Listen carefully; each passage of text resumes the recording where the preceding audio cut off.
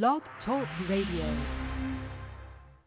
Welcome back to the show. It's the Batchelor News Radio Show on the Batchelor News Radio Network at WCOM, Chapel Hill, Carborough. Don't forget, if you miss any part of our broadcast, you can go to our website and listen to the entire broadcast at the Batchelor News Radio Show page right at the top. You click on it. It'll show all the interviews like my next one.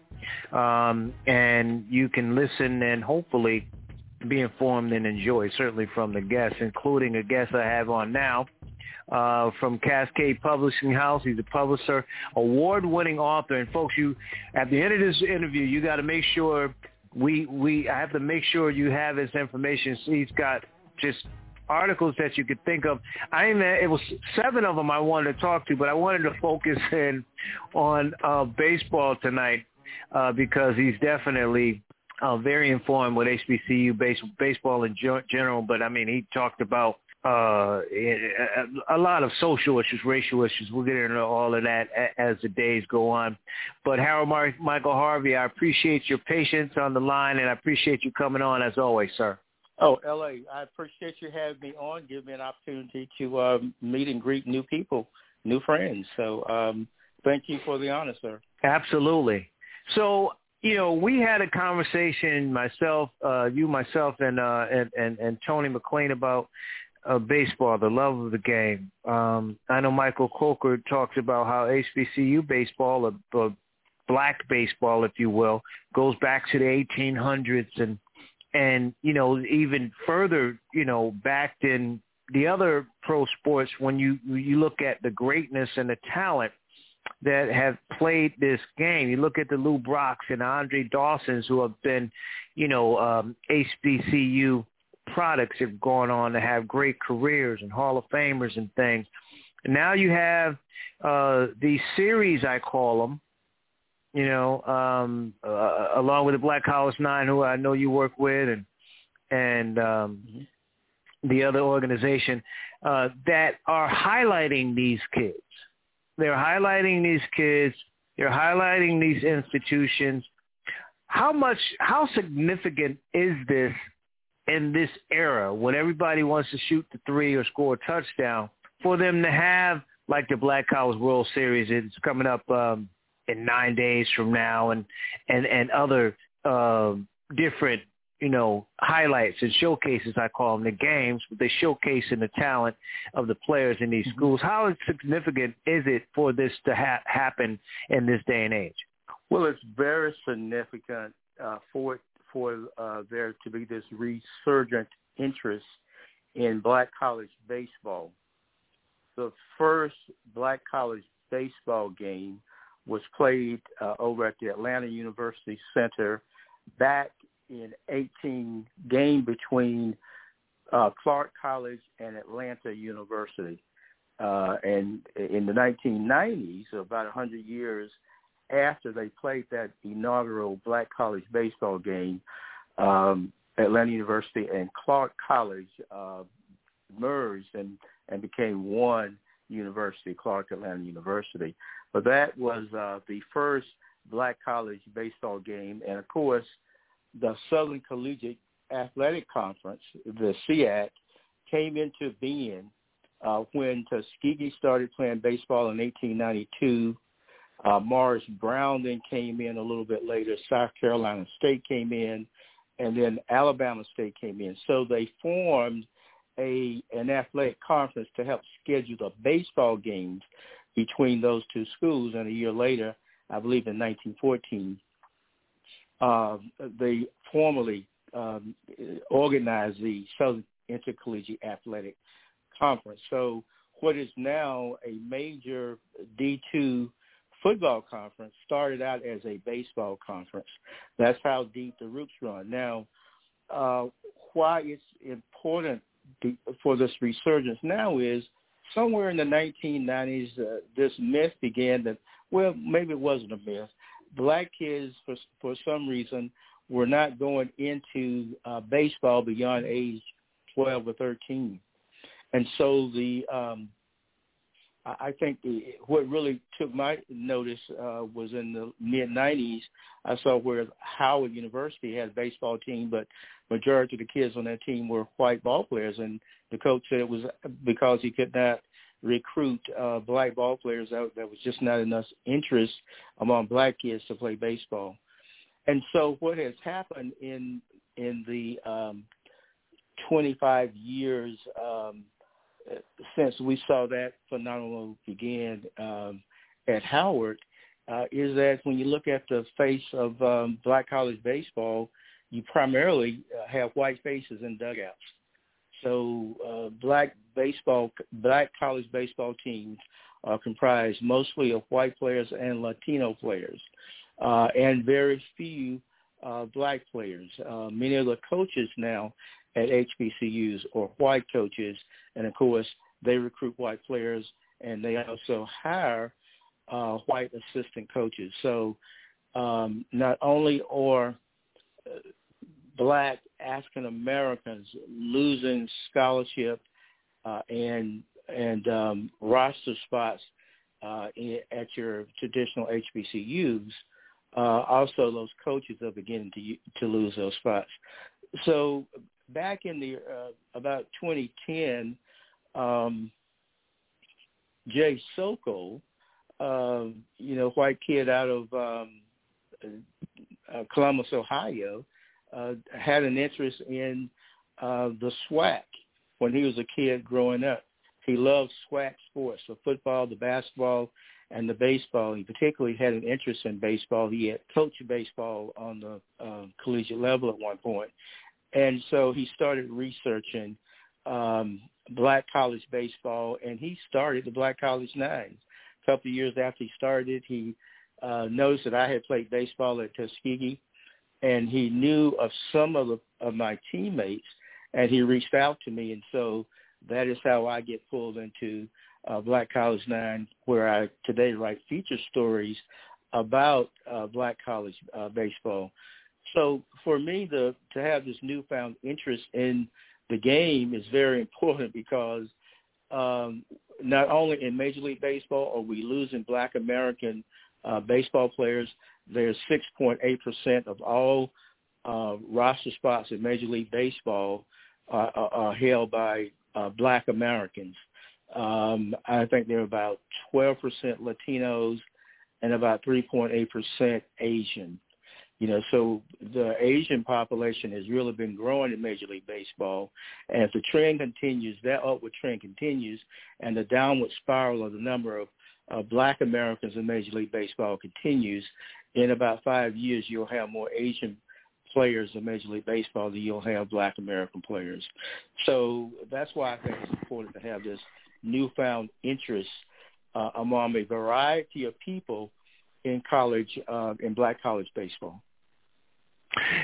It was just joining us talking with Michael Harvey here on the Batchelor News Radio Show and the Batchelor News Radio Network and WCOM in Carver, Chapel Hill. You bring up a great point, Mr. Harvey. When you look at the percentages of black ball players making up the HBCU rosters, we're not even talking about PWIs, right? We're talking HBCUs, and then Right.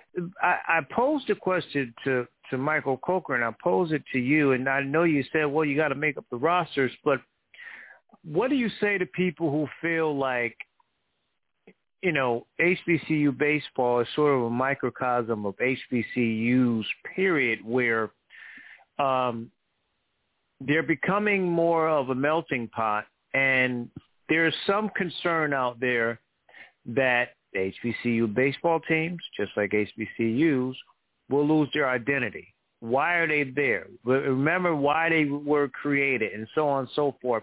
What do you say to those people? How do you feel about that?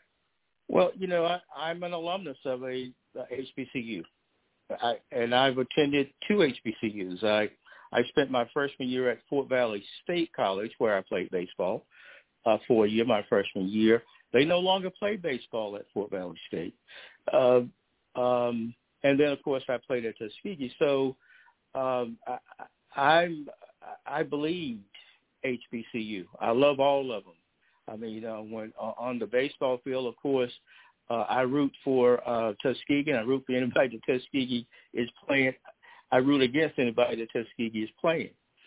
But I love all HBCUs because they serve a significant place, in not only the African American history and culture, but also in the culture of this country, because they were founded in order to serve as an educational outlet for Black Americans, particularly coming out of slavery.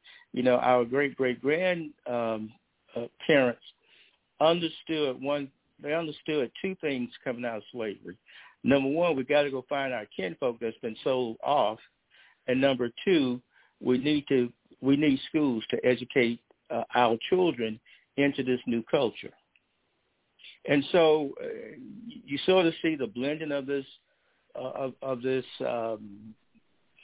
HBCUs into the melting pot. Being a graduate of Tuskegee, I hate to see the pride of the swift-growing South go that way, because it serves a significant purpose in the Black community. And I hope that the larger society will wake up one day and not be biased and prejudiced against people of Black skin. But that day hasn't come. And so we always need home to be able to come back to. And so also, let me sort of try to dispel a myth that's sort of wrapped up in the way you frame that question, and that is there's this myth that Black kids are no longer playing baseball, but they are. Right. I see them every summer. For instance, Atlanta is a hotbed of Black baseball talent. You have the Atlanta Metro RBI team is very strong. You have a lot of input from former professional baseball players who have settled in Atlanta, like Marvin Freeman, Marquise Grissom, Antonio Grissom, Marquise' brother, who played minor league ball but didn't make it to the big dance. You've got Hank Aaron Jr., who's for the Atlanta Braves, who is scouring the HBCUs, looking for this outstanding baseball talent. And you've got this MVP tournament that is hosted by a group of gentlemen in DeKalb County here in the metropolitan Atlanta area. They've been doing that since the turn of the century, where they come together every summer, except for last year because of COVID. And they bring teams in from California, from Detroit, from Chicago, from the Tidewater area in Virginia, Texas. And I see those kids, and there's some good talent. Now, 5 years ago, what I noticed about the kids playing baseball at the collegiate level, they're very small players. Our bigger players were still opting for football and basketball. But in the last 3 years, I have seen the size of the players increase. So now you've got, we have 6'3" to 6'5", 225, 230-pound kids who are now playing baseball. And they have the physical strength and stature to really be impact players in Major League Baseball. So what I saw happening in the 1990s is no longer happening. Black kids have come back to baseball, and they have begun to come back in terms of size-wise. Kids that could make an impact at the next level are beginning to play this game. But the roster spots at HBCUs are being taken away from them. They don't have that opportunity. And that's the other thing about this melting pot, okay? So these schools and these athletic programs were designed for kids who couldn't play at their D1 schools throughout the country, by and large. And so when the integration, you're probably old enough to remember when the southern colleges and universities began to recruit black players, and you would have one or two on the team. You would have one or two on the team on those northern teams and the East and West Coast teams that would come south sometime and play. But I guess in the last 30 years, those collegiate rosters are filled up now with black football and basketball players. Still, they don't recruit them to play baseball. There's something about baseball being a white man's game that, like golf, that blacks have not really been able to break that code and break into to that aspect of professional athletics and also collegiate and high school athletics. I receive emails and calls from parents throughout the country who live in places where there are not a large concentration of African Americans. They tell me, Mr. Harvey, what can I do? My son is at this high school, and they don't play black kids, and he's a shortstop, and they put him in the outfield when they do play him. Those are things I experienced as an integrator. I integrated the junior high school in my hometown, and I know what they're telling me happens because it happened to me in the 1960s in a white setting. But to hear that is still taking place in 2018, 2019, 2020, 2021, I mean, it shouldn't be, but it still is. So I don't know that I want to see the melting pot. I want a black kid who has the interest in going to an HBCU to play baseball. I like to see him be able to go to those schools and play and perform. It almost sounds like, what you're saying, Mr. Harvey, that, we see a lot of these kids go to PWIs because they think they're going to get better exposure when it comes to football and basketball. And then now we've seen the Deion Sanders and other people trying to bring those kids back in the recruiting and all those type of things. And in baseball, it's the opposite. You have these white kids that are trying to, they may not be good enough, or they may not be able to fill a roster spot at Alabama, so they go to Tuskegee to get an opportunity, and that does take the spot. And I don't see anything wrong with people pointing that out, because that is, again, knowing the identity and the reason why we weren't allowed, so we did our own. So I don't see anything wrong with that. Let me ask you this. You can comment on that, but let me ask you this too.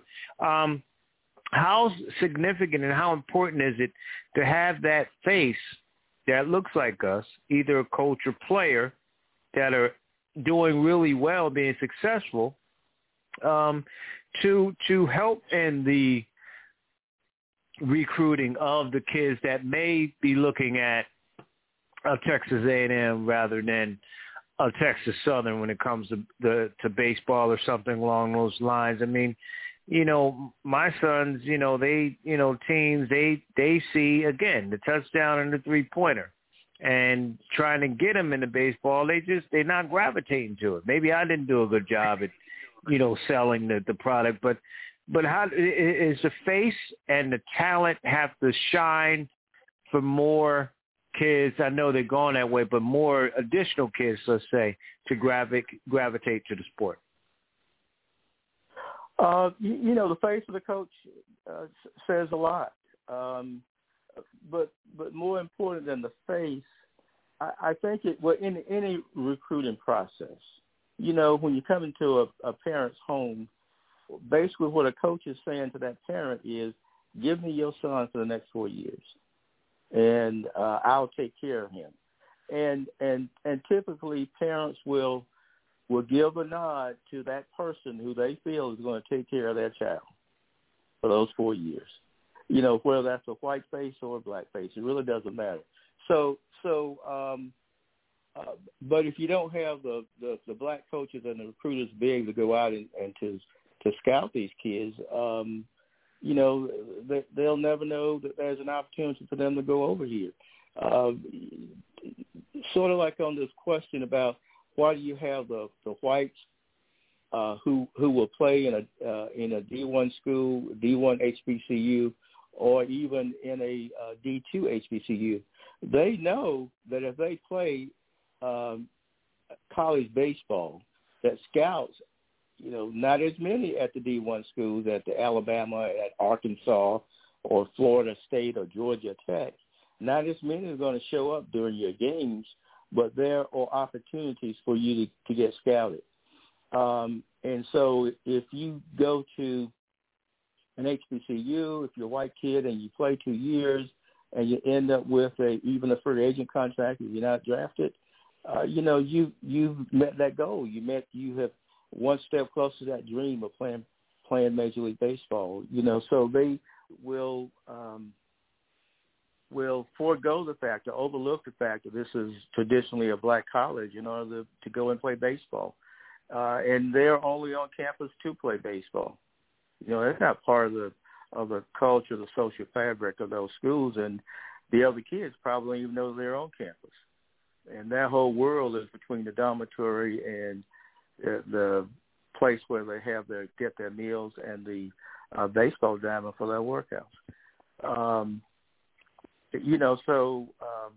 just maybe it's because I was educated at an HBCU, and I can't. Maybe there's a bigger picture out there that I can't see. But I just know that those schools serve a particular purpose. Tuskegee came about. We often hear that Booker T. Washington was the founder of Tuskegee. Well, that's a myth. That's not true. Tuskegee came about because in the election of 1880, there were two white Democratic state legislators, one who represented Macon County, Alabama, in the House of Representatives, in the Alabama House, and one who represented his district, senatorial district, covered Macon County, Alabama, in the Alabama Senate. And so, as you know, coming out of slavery, blacks voted Republican because that was the party of Lincoln. And the Republican Party pushed the abolition of slavery. That's where the votes were going. And so these two legislators didn't want to be replaced. They saw the Republicans coming to steamroll Macon County, Alabama, where Tuskegee University is located. So they went to a businessman who had a shop, a black guy who had a shop on the town square. He was a mulatto. He'd grown up in his white master's house, and he learned Latin and French and geometry and so forth when the tutors came by to tutor his white sisters. And, of course, he had the reins to run around the plantation, and he will go over and see what the blacksmith was doing and what the guys who made the collars for the horses and the mules were doing. He learned all those trades and set up his own shop after slavery. So when they came to him to buy his vote, they said, well, what do you want in exchange for your support? And he said, well, the children in Tuskegee need a school. And that's how we get the famous Tuskegee Institute that has educated, hundreds of thousands of people in the world since 1881. That's how it came about. Because Lewis Adams understood that this next generation of kids, the second generation of kids since enslavement, needed a school to be educated to be able to deal in this American society. And most of all of the schools during that period of time came into being for the same reason. Black kids needed a school because it was against the law during slavery time for a black person to read. And even if you were caught teaching a black person to read, that white person would be punished. So these schools serve a very special and unique place in American culture and history, and we should never forget that, and we should never tarnish the reason those schools came into existence. Although I know the world has changed, we're not in 1880. The world is changing, and it is ever changing, and we are at an inflection point right at this moment, depending upon what happens in Minneapolis, Minnesota in the next few days. Yes. I was going to say, Mr. Harvey, just I could just sit here and listen to you historically and in terms of how you shape the narrative of, in particular, how the schools and even your alma mater came about, of course, a post Civil War, of course, what you're talking about in 1880. It's funny you should mention that with George Floyd and then, of course, the other murder, right, of Deontay, right. And there in Minneapolis. Baseball jumped in the fray by taking the All-Star game, Major League Baseball, of course, taking the All-Star game away from Atlanta. This is the year they wanted to celebrate, and, of course, we'll continue to celebrate, I think, the greatest hitter of all time, Hank Aaron, and I mean, arguably. And they said, you know what? And I said this with Tony and I and some other people were talking about, like, some geeky guys or someone who's doing the math and doing the numbers and looking at it from a broader scale said, we need to be proactive for or against this thing. And they decided they're against it in terms of staying in Atlanta playing this All-Star game and moving it based on the climate of the voter suppression, if you will, there with Stacey Abrams and everything that's going on in your state of Georgia. So was baseball right to do this, and how impactful it is? I know I've had some people on said, it's going to hurt minority businesses and all these different things, which you can debate, but are they right in putting their foot into this thing? And I mean, we've seen this all the time. John Carlos and the Olympics, and Ali. We can go on and on. Sports has always been a microcosm in being involved with social change. So, what say you about what baseball did?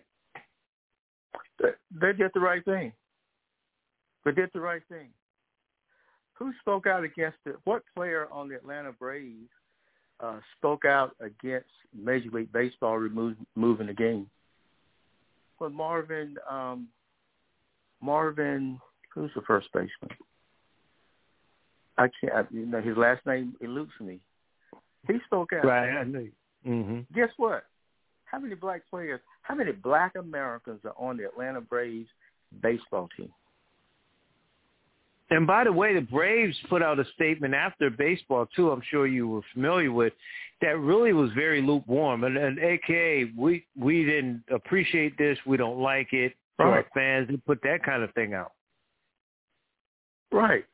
They have no black players. They have no African-American players on the Atlanta Braves baseball team. When I tell you that they're 6.8%, those about 19 to 18 numbers, 6.8%. I don't know what it was in 19. 20 was, a different year because of COVID. But in 2018 numbers, that was 6% black Americans in Major League Baseball. Atlanta has 0. They have about 5 Latino players, and they are very good young players. I'm not taking anything away from the Latin players. I have participated with the Atlanta RBI. We've taken kids from Atlanta and equipment from Mizuno to Puerto Rico in order to support baseball in Puerto Rico. So I don't have any problem with Latino players coming here and playing the game and making money, but black American players ought to be in the league too. But Major League Baseball did the right thing. Now we talk about it's going to hurt minority-owned businesses and black businesses and blah, blah, blah, blah, blah. Well, progress does hurt. When you stand up for what's right, it does hurt. I mean, in order to get the Voting Rights Act, John Lewis took a blow to the head. Hosea Williams took a blow to the head. Amelia Boynton took a blow to the head. Martin Luther King Jr. took a bullet to the head. That hurts. So there's always pain involved. There's always hurt involved when you get out to do what's right, to improve the condition. So we all have to be willing to make the sacrifice. Those people made the sacrifice in order to change that segregated system that we have been under since 1896. So it hurts. And to your point, I was going to say to your point, Mr. Harvey, you can continue that whenever the oppressor is exposed in a manner of this, we always told to stand down or let's work through the system or whatever. We always got to acquiesce in these type of situations. Baseball, no different. And as you said, it's no surprise, zero surprise that the Braves would take this stance. It's shocking, though, that in a year of their greatest ball player passing on, that they would even come out like that. You know, you don't even have any black ball players. That to our cousins, our brown cousins, I get it, like you said. It's nothing against them. But if you don't have any black ball players and your greatest player was black that just passed on, why would you take a stand like that? It makes no sense. No, whatsoever. And it's important for us, when I say us, for black Georgians to have this right to vote. I mean, the Republicans have been running roughshod over this state and over the freedoms of black Georgians for the last 21 years. They came into power in 2000, and the state has not been the same since. You know, they whittle away at everything, and they tax you. Every year they go into session, they're raising taxes, making it more difficult for the average Georgian to live comfortably. And so last year and also in January of this year, the black electorate looked at the system. So Stacey says, here's the system. Here's the way that you can vote. And you don't even have to leave your home during the pandemic. And so taking the rules as they existed, black people outvoted the conservatives in this state and elected 2 Democratic congressmen, something that had not been done in this century.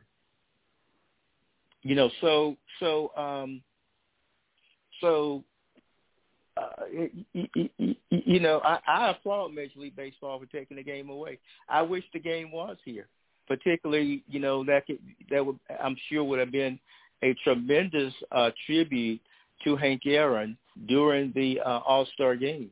Right. But it'll come back when Georgia comes back to its senses. Then we'll get these opportunities. You've had Will Smith and Apple, who was doing a movie with Will Smith. They pulled out. They announced last week that they would not make that movie here in Atlanta. So that's the first one. Now, Tyler Perry, he's got to step up. And I'm getting emails, Mr. Harvey, not to cut you off, the people are saying, well, tell that to, the person that owns a business around the baseball field for the All-Star game. And listen, I'll just, for me, I get it.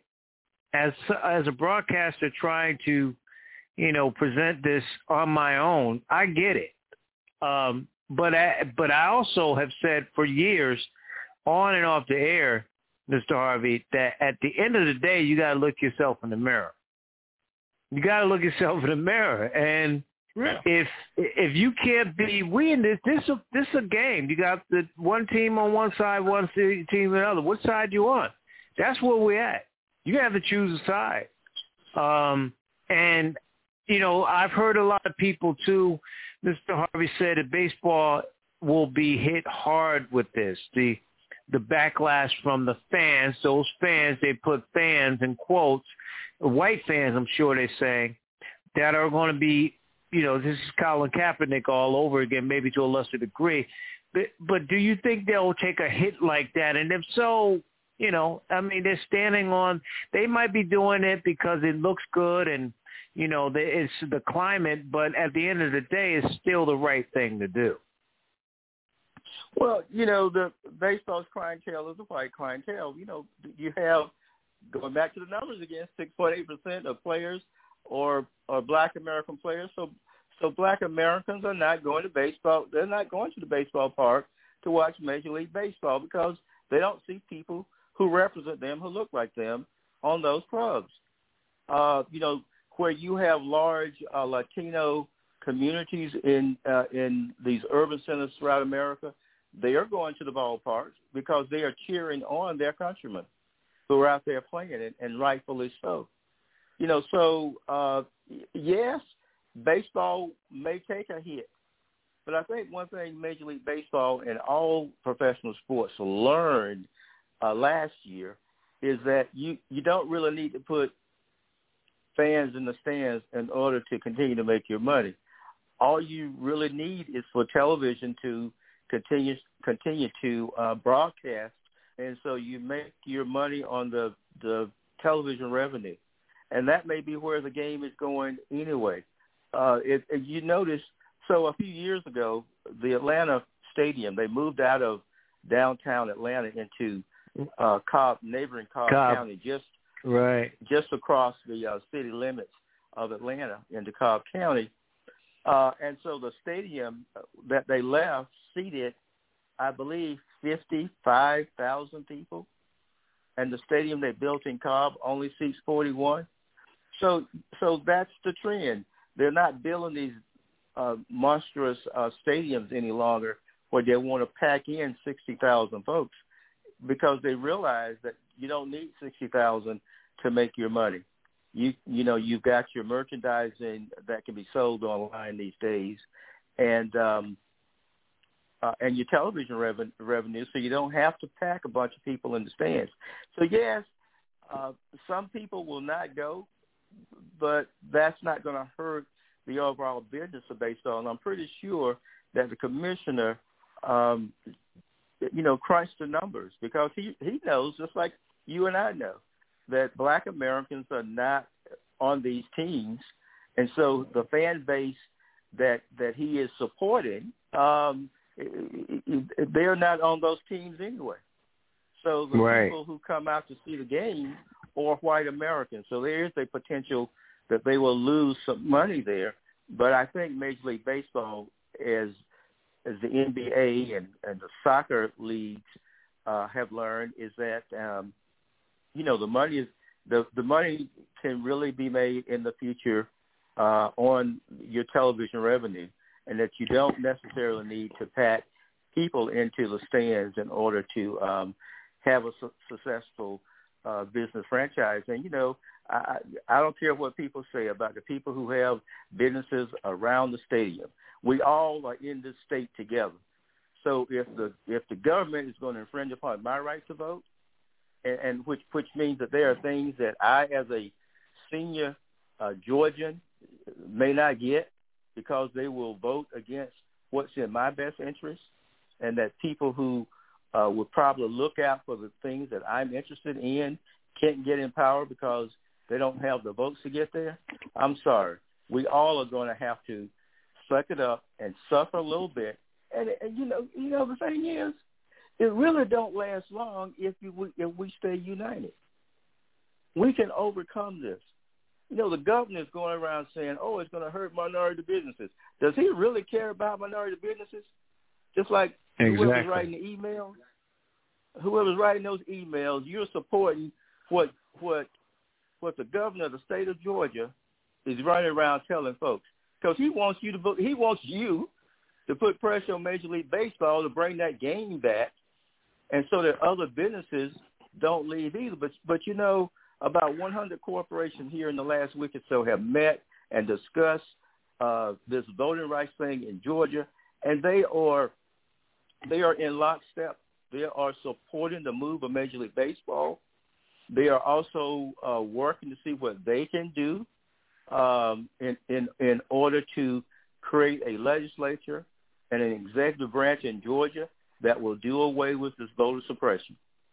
So people are going to hurt. If we all just suck it up and stay unified, we'll win. We will win. And so just think about all the money you're going to make when it comes. When the game comes back, it'll come back here. So Georgia straightens up.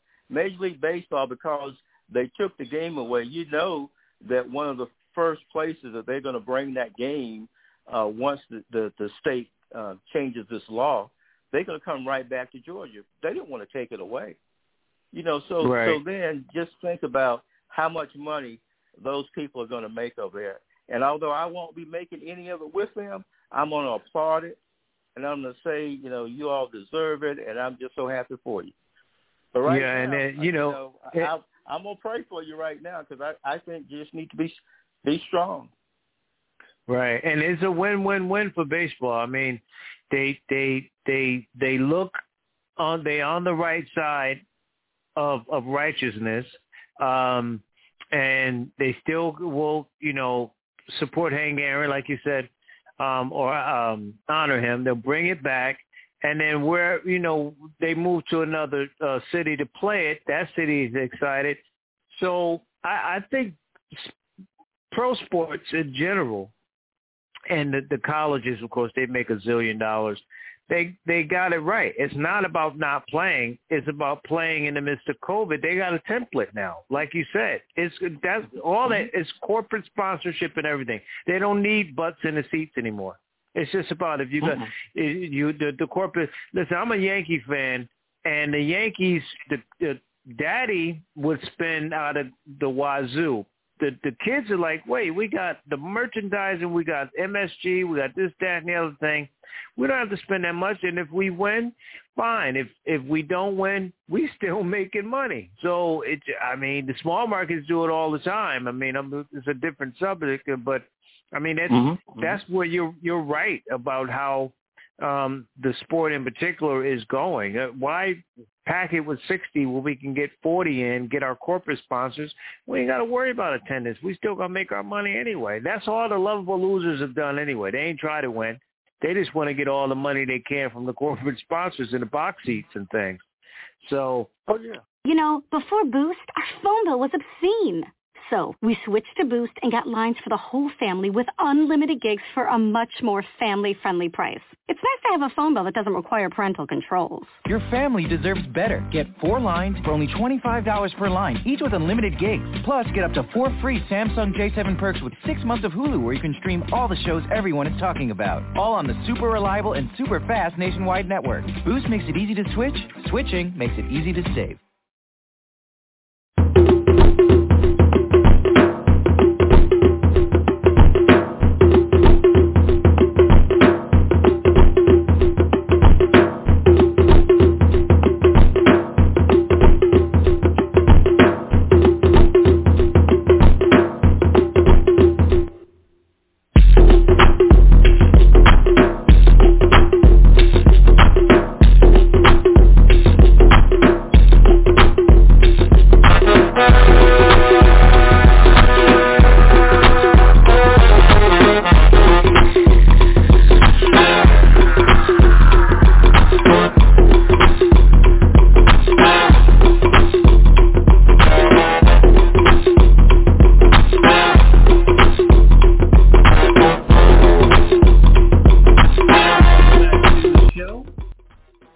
Batchelor News Radio Show on the Batchelor News Radio Network, WCOM in Chapel Hill.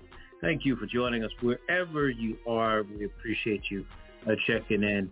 As always, if you're listening on Blog Talk or watching on StreamYard, we thank you.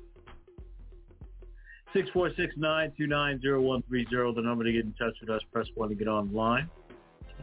We thank you. Chat room is open as well. Always hit us up on Facebook at Pad Nation or Twitter at Pad Nation 2. That's the number 2. So Pad Nation 2. Want to go to my guest patiently online. Really appreciate him hanging tight.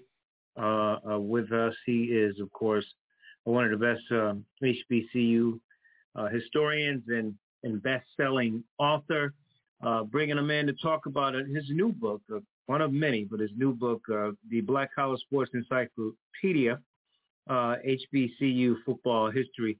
He is Fred Whitted. Fred, I appreciate your patience on the line, man. I hope all is well with you, sir. All is well. Seemingly the storm has passed us by. It's sprinkle rain, no thunder, no lightning. I slept through most of it, so I'm good. Yeah, I mean, what are you gonna do? I mean, we're getting all kinds of weather here in Carolina, but we digress. We push forward through it. So this book, I know we talked about it quite a bit when we've had you on. I know you really put your foot in it. Talk about the origin and the reasoning and the timing even of this book. Well, going all the way back, for those who know what Honor Dan Group is, Mr. Eric Moore, who has actually spearheaded the starting of several businesses, including such things as HBCU Game Day and several others. But we were having a conversation one day about the fact that I was in a hotel room watching an HBC, matter of fact, a SWAC game. I want to say it was between Prairie View and Alcorn. The talking heads were talking all this noise about football, but it wasn't black college football. And in the conversation, he said, well, they can't really talk about what they don't know. So we did a little research, and this is mostly pre-internet time. So we went through some of those big, thick books and, I did, and to see what was available and started, going through and picking out the stats and so forth and profiles of guys who coached and played at HBCUs. And this was back to mid to late 80s. And by the early 90s, we had published what we thought was going to be 12 pages of information. We actually published, I want to say it was like 50, 60 pages. And as it got out, people said, well, is that all? Well, no, that's not all. People start sending us information and so forth. So over the years, we've built a collection of media guides from the various institutions, HBCU institutions, and people will ask me, well, how many media guides you got? All I will say is 1,500, and I'll leave it at that because, to be honest, several years ago I quit counting because of the pandemic, I had to set up my own library in my house because I couldn't go to the public library. So I put them all in bookshelves, and all I can say, it takes up the whole wall. So how many that is between media guides and other record books and articles from newspapers and magazines and so forth and so on, that's how we got started. And to get to this book, we were updating the HBCU Heritage Centers for the HBCU Heritage Center. We were updating the Black College Sports Encyclopedia. And as we started doing profiles of coaches, they kept adding up. Profiles of players kept adding up. So we have profiles of over 100 HBCU coaches from going all the way back to Coach Cook at Livingstone, who was one of the first, all the way to the present-day coaches and the record to 2019. And then as far as players go, there are probably profiles of over 1,200 players, along with the statistical history, who's the greatest quarterback, who's the greatest running back, who's the greatest receivers, and all those kinds of things. Historically, it's so, I'm glad you not only wrote the book, but the way you framed it in terms of the vision and the reasoning, rationale behind it, is that, like the NFL and the NBA and other sports, HBCU players have been the cream of the crop. They've been, a lot of these sports have been on the shoulders of great players. So even, Fred, when you talk about the 80s and 90s, you can go way back and look at some of those guys that played. You can start with my Steelers. It's some players that played there. But just going throughout the early years of the NFL when they were struggling and they merged with the AFL and all this talent was there. Talk about that, because again, that's a prelude to where we are today and where these guys, a lot of us that look like us, are making a lot of money, and historically need to know and understand where it all came from. Well, the thing you have to look at is this, LA, and that's simply HBCUs have to tell their own story. We've seen this kind of pop up in the last few months, and everybody's all hyped about Coach Prime this and Coach Prime that, and the exposure that he brought to HBCUs. Well, all he's doing is helping expose what's already been there for the last, 70, 80, 90 years, because even where he went to school, Florida State, right across the railroad track was Florida A&M. Jay Gaither built Florida baseball, built Florida football into what became Florida football and made it good for him, although he chose to go to school at Florida State.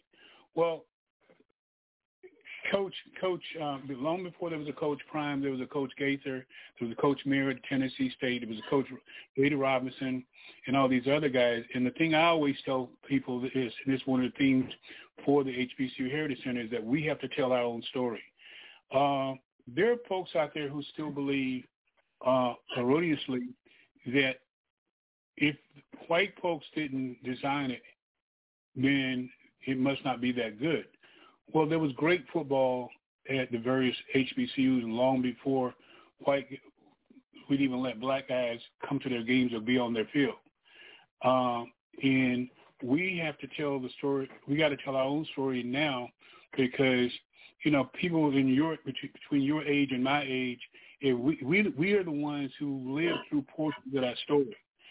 Well, if we don't put it down, if we don't document it now, then in about another, when your boys who are young boys now, when they get to be our age, nobody will know. So that's part of the whole thing. And, we put together, and the reason this book actually focuses on football was it was just too much good information to be left out. So what we ended up doing was splitting it up. We're working on women's basketball right as we speak. Before I go to bed, I probably put in another 2 or 3 hours on that tonight. Then we're going to go back and do men's basketball. And there'll be individual books, but, the whole thing behind the HBCU Heritage Center is to have a place that we can display all this information, have a place where we can display the pictures, do an exhibit on each of the 100-plus HBCUs that ever existed. Then we got to go into the various sports. But it all boils back down to we have to tell our own story. And see, you're aware that Coach Bobby Bond passed away about this time last week. Well, Coach Bond is one of the last of those coaches that came up under Coach McClendon. Because I'm searching around now just to see. I think most of those from that era, those guys are gone, and so there's no picking up the phone, send a crew out to interview them, and all that's over now. So it behooves us, and then same thing with the O.J. Gaither and Coach Bill Bell and those kind of guys who built Florida football. Those guys are long gone. So what does that leave us with? We need to document it, publish it, document it, and then put it in a place where it can be honored and reviewed. And so that's what we're working on doing. If you're just joining us, we're talking with Fred Whitted. Just wrote a very good book, the Black College Sports Encyclopedia. This is HBCU Football History by Fred Whitted here on the Batchelor News Radio Show, the Batchelor News Radio Network, and our friends at WCOM in Chapel Hill, North Carolina. Fred, so I want you to also talk about this.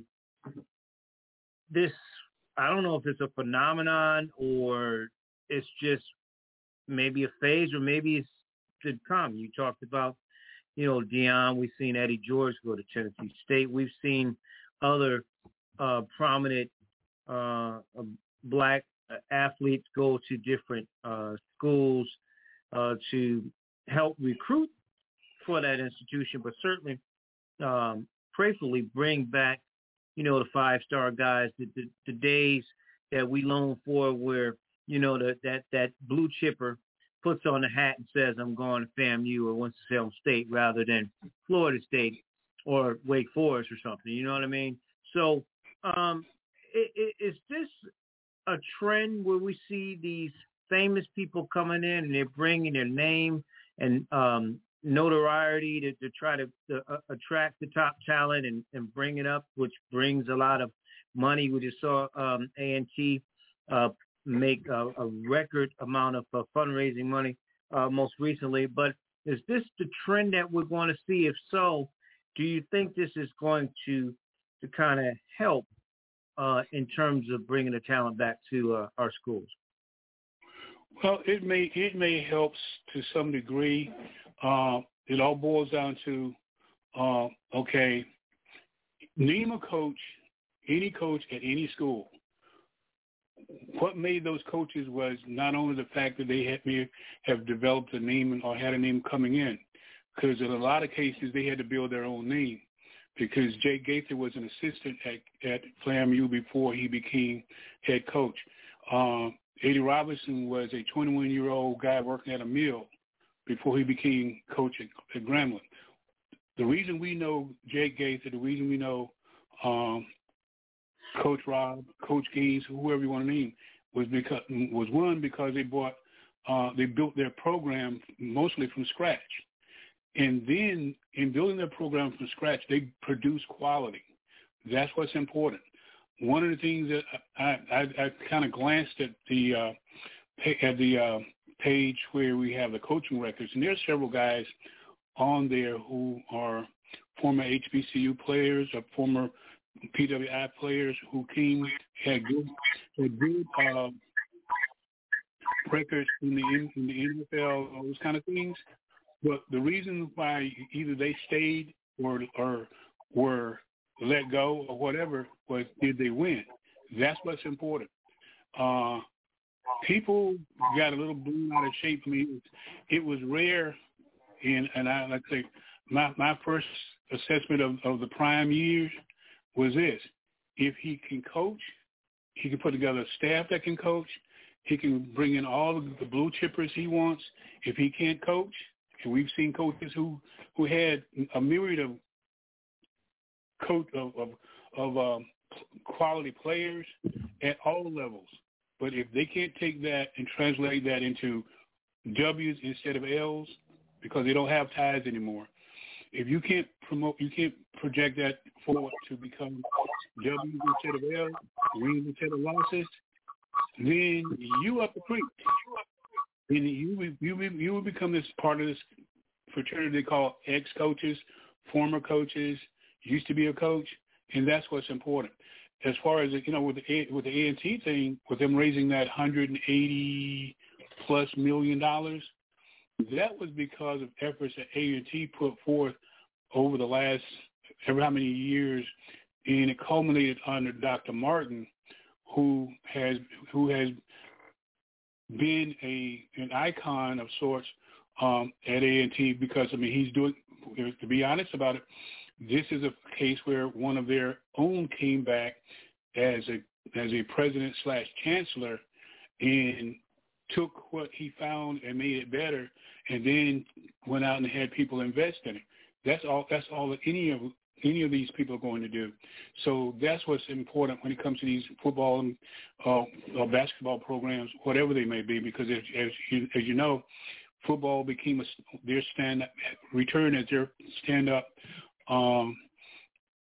program, along with track and field. They've exploded on the national scene. Their women's basketball team is doing better, thanks partly to my homeboy up there, Coach Rob, another Coach Rob. And the basketball team was doing well until they got, hit by the COVID bug. So the biggest thing that's happening and has to happen here is that our schools got to tell their own story. We have to tell the overall story as well as tell the story of the individual institutions. If we would do that, then because, one of the shortfalls of even with getting people to give $180 plus $1 million, one of the shortfalls in that is, okay, they will give money and they know the story, but then are those the parents of children who are going to be going to school that's going to want to know if this is, say, A&T has, if anything in the tech field, they're pretty much out front end because it's part of their whole regime is to be agricultural and technical. Are they building their agricultural school because there's a shortfall for agricultural schools in general, and then as HBCUs especially, but there's some still out there, part of the old land grant system. And then you have to look at, okay, just down the road you got Winston-Salem State. They're big with nursing. They're big with any kind of the rehab and all those sorts of things with sports medicine, sports management. I jokingly tell people we have more people in the NFL, NBA, and other professional sports, including NASCAR, because, it has a NASCAR management curriculum there. So they have more people in those than they ever had in the pros in football or the pros in basketball, even though we have a Hall of Famer. What's important, though, is to get people to understand that when you go to the various games, who's behind this. You see Stephen A., but Stephen A. has made more money as a broadcaster and a journalist than he ever would have made as a basketball player, although he was on the basketball team playing for one of the all-time great coaches. Yeah. Stephen A. is is not one of those people that I really want to appraise. I think he was a little disappointed that he didn't get the playing time when he was with Winston-Salem State. Not always saying that the nicest thing. Well, actually, if you know the whole story, Stephen A., when he came to Winston-Salem, he had two bad knees.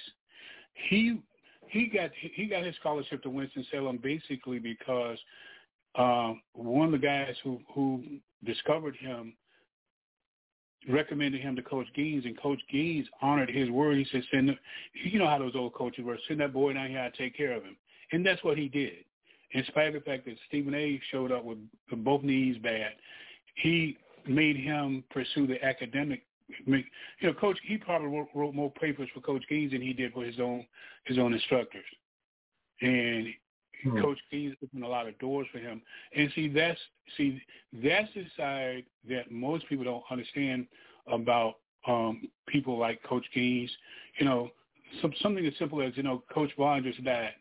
I bet you on Coach Vaughn's key ring, he still has the key to Coach Gaines' house because they were friends and they had keys to each other's house. And see, those coaches like that, they looked out for a lot of players who were marginal or whatever. They, you hear them brag about certain ones who were, dynamic players. And, if you know the whole story, Earl Monroe, as great as he was not Coach Gaines' best player. Right. But it turned out to be the Hall of Famer that you were mentioning. Before we get back to the book, Fred, we talked about how HBCUs have been represented over the inception of the NFL as we talk about football, but they have sort of baseball numbers. Like they have, baseball. Our previous guest was talking about going they've digressed to 19th, 20th century type numbers in this particular draft. And I know people try to blame it on COVID and all this other stuff. The numbers went down from last year. I believe 6 or 7 guys got drafted, if I'm not mistaken, at the FBS, at the D2, and even D3 look. And, we may have some undrafted free agents that'll make some squads out there too. But, 2 things.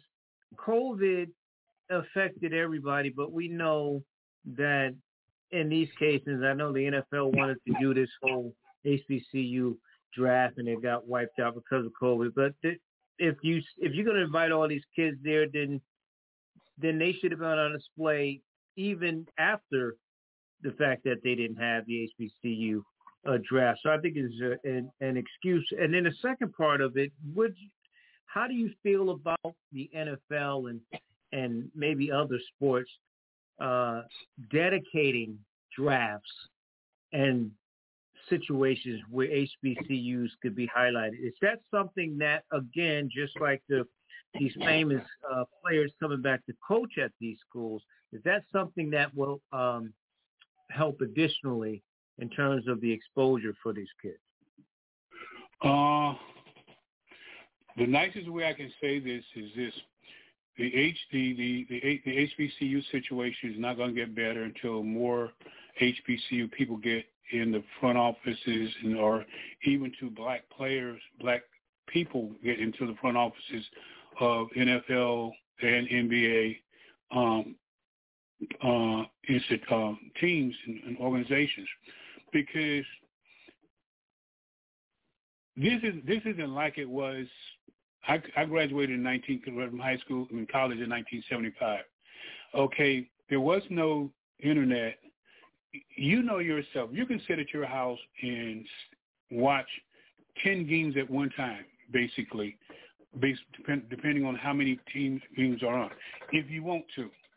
So, and my whole thing with the NFL is, if they wanted to, they could easily approach and get film and all this other stuff today so easy. All the stuff they, used to be, well, we don't have no film on so and so. Well, Mr. Batchelor, your son was probably great, but we don't have no film on him. That's not even a valid excuse anymore. Why? Because it's so easy to get film. You can you can download and splice over and all this other stuff with technology. And nobody has better technology than the NFL and the NBA.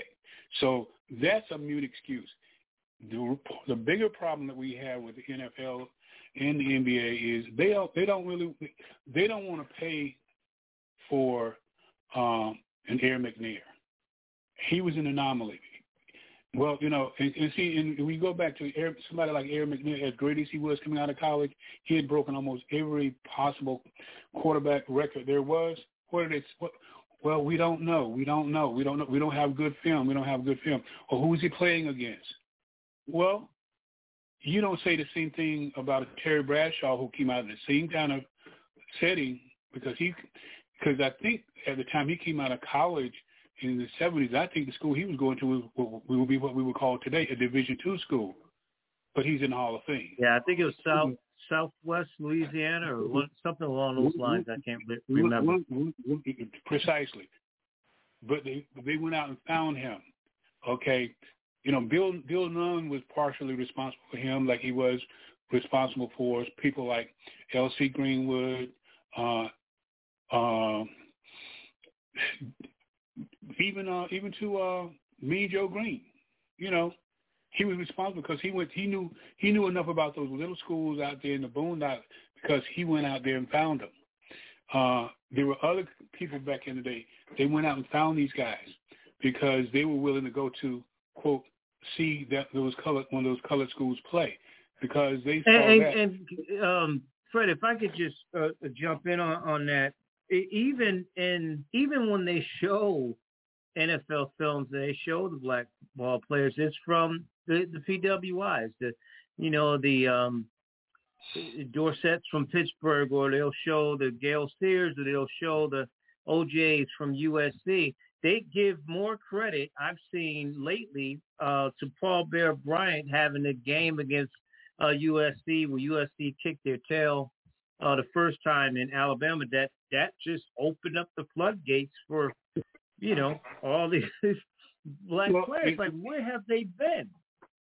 It's just another portion of that thing that I keep saying. This is why we have to tell our own story, because think about it. Now, I think Shannon Sharp has been replaced as the all-time leading receiver at the tight end position.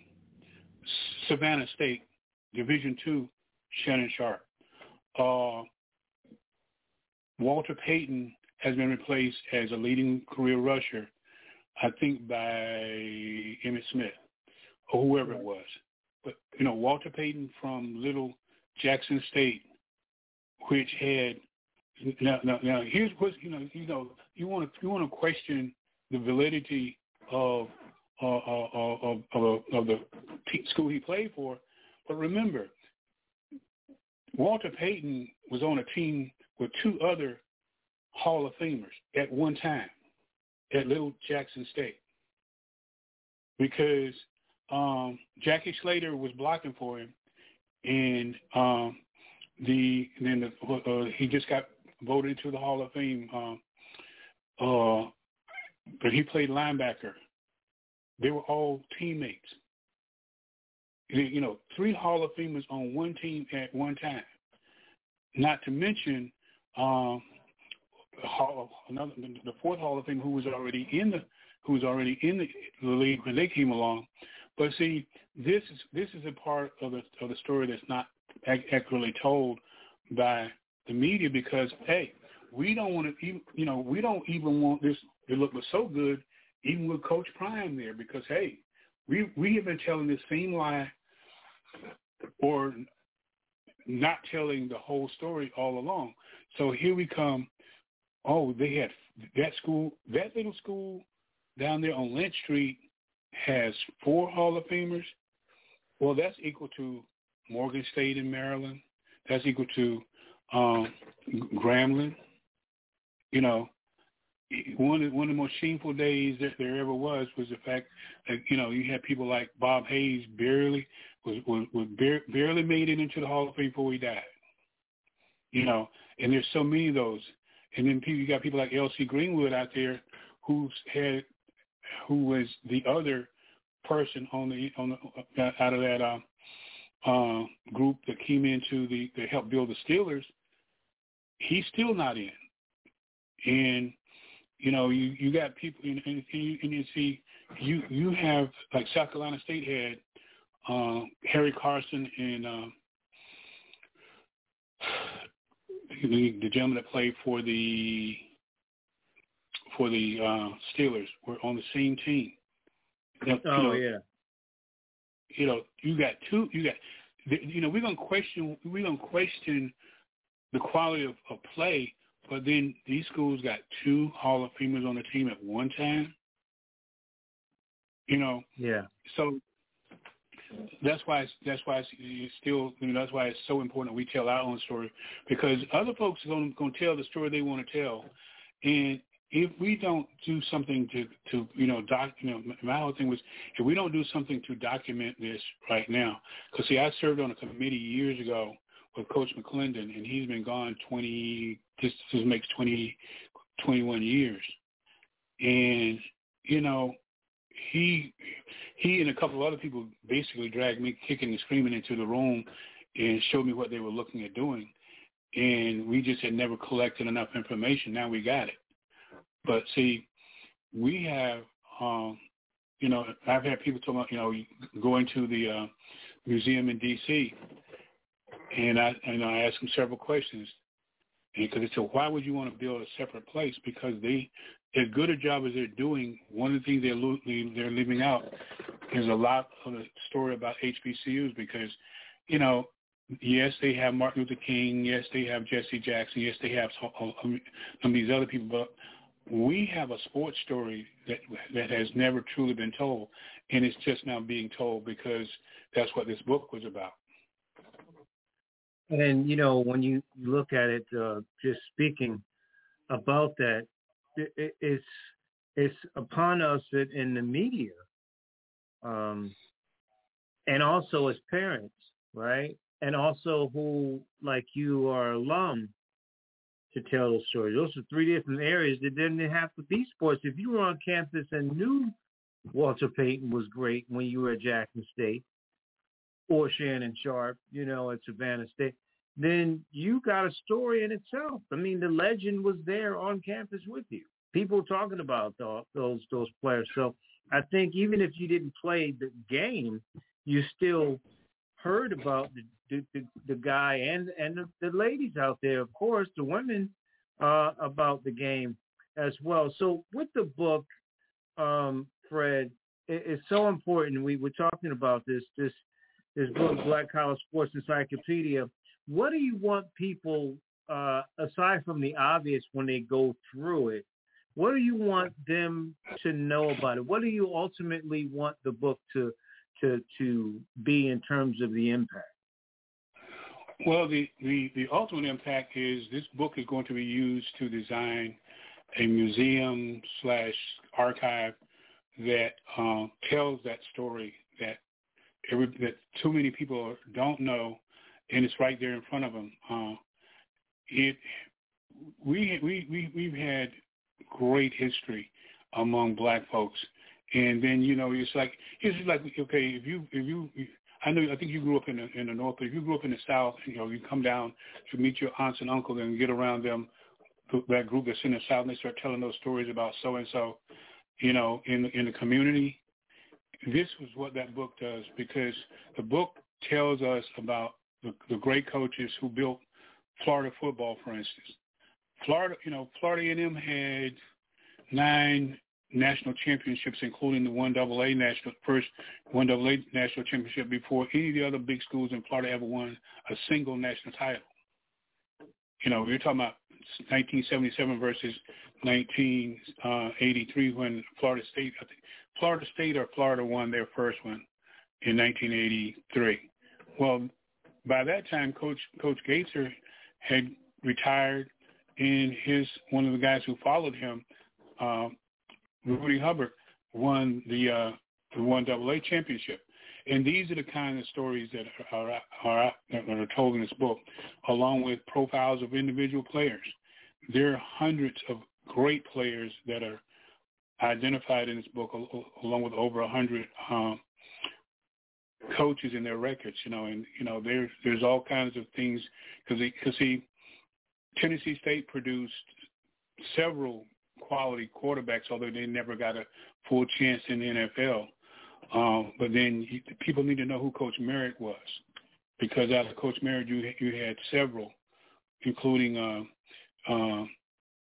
the quarterback for the guy who quarterback before Terry Bradshaw became the starting quarterback with the Steelers. Jefferson Street Joe was the starting quarterback. Yeah. And so, and even people talk about quality staffs. Nobody to this day, in my humble opinion, nobody in college football or basketball have the kind of quality in their coaching staff that Coach Merritt had, the Coach Rob had down at Grambling, and Coach Gaither and Coach Bell had down at Florida. And see, once upon a time, Coach Gaither had 85% of the head coaches at black high schools in Florida were his boys. So recruiting for him was real easy, because I'll pick up the phone, call LA, what you got? I need a quarterback. Who got the best quarterback? I need a couple of linemen. Who got the best linemen?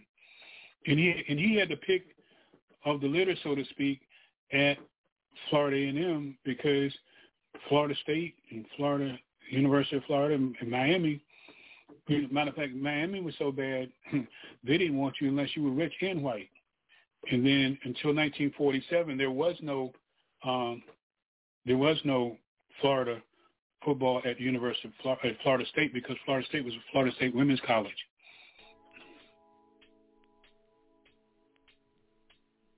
Yeah, and I believe it was Howard Schnellenberger that won at Florida when he got there. And they make so much about, Nick Saban and his tree and Belichick and his tree. We got all these trees, these history of trees, Fred, out here from back in the day. And people just don't realize it. We don't realize it. Before you go, please do let us know where we can get the book, and if anybody wants any more information on it. Okay. It's available at blackheritagereview.com. You can use PayPal or the Cash App. And it's just simply just Google blackheritagereview.com. And it's noted as the Black College Sports Encyclopedia, HBCU football history. Well, I'm sure it's great read. I really appreciate you coming on to talk about it and talk about this in general. I think it's extremely important for us to know our heritage and not only know it but support it. So we'll be supporting, and I'll be talking with you off air about it as well. Thank you so much, Fred. I appreciate the time, sir. Okay, thank you for having me on. Appreciate it. Yes, sir. Fred Whitted, he's an HBCU historian, best-selling author, joining us to discuss his new book, Black College Sports Encyclopedia, HBCU Football History. Lots of history there. We just don't know it, don't want to know it, don't utilize it, don't celebrate it, don't highlight it. Not all, but some of us, we need to kind of get on the ball with that. It's the Batchelor News Radio Show on the Batchelor News Radio Network at WCOM and Carborough and Chapel.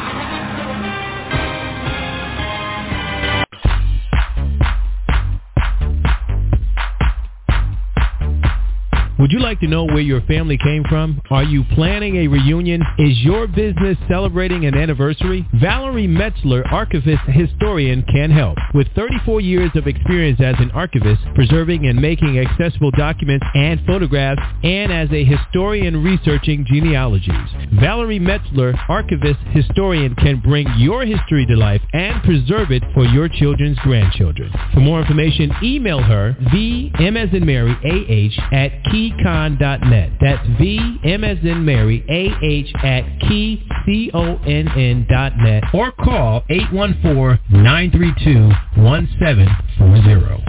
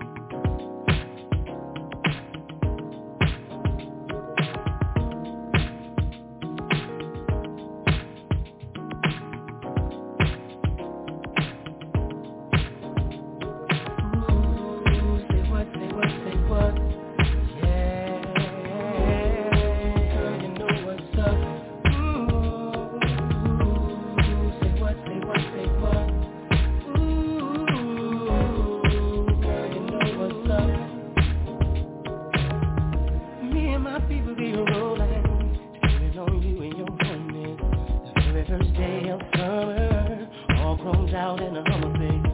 It's a park and parlay. Hope that you walk this way. If you and your girls wanna ride, play all day, puff on the line. Say what, say what, say what. You know that I like it, baby. Ooh, girl, you know what's up, and you know what I need. Ooh, say what, say what, say what. You know that I'm about it, baby. Ooh, girl, you know what's up.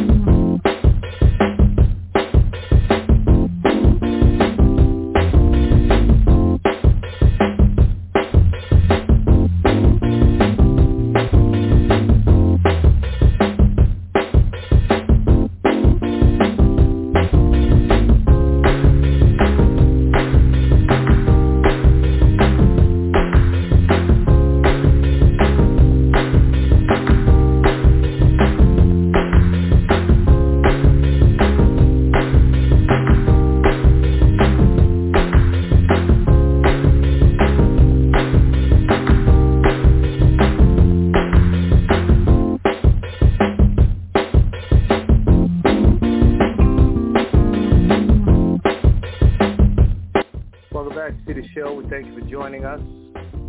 646-929-0130, the number to get in touch with us. Press 1, get online. The Batchelor News Radio Show on the Batchelor News Radio Network. If you miss any part of the broadcast, make sure you go to our website and check out the rebroadcast at the Batchelor News Radio Network.com. I want to go to the phones, bring in a longtime friend and a baseball extraordinaire, editor and chief of Black Athlete Sports Network and BASN Newsroom. He's Tony T. Mac McLean, and it's a Tony T. Mac McLean sighting here. He's actually alive and well and made it through. Appreciate you coming on, man. Baseball extraordinaire? Yeah, baseball extraordinaire. I think that was pretty appropriate. Especially worse, I guess.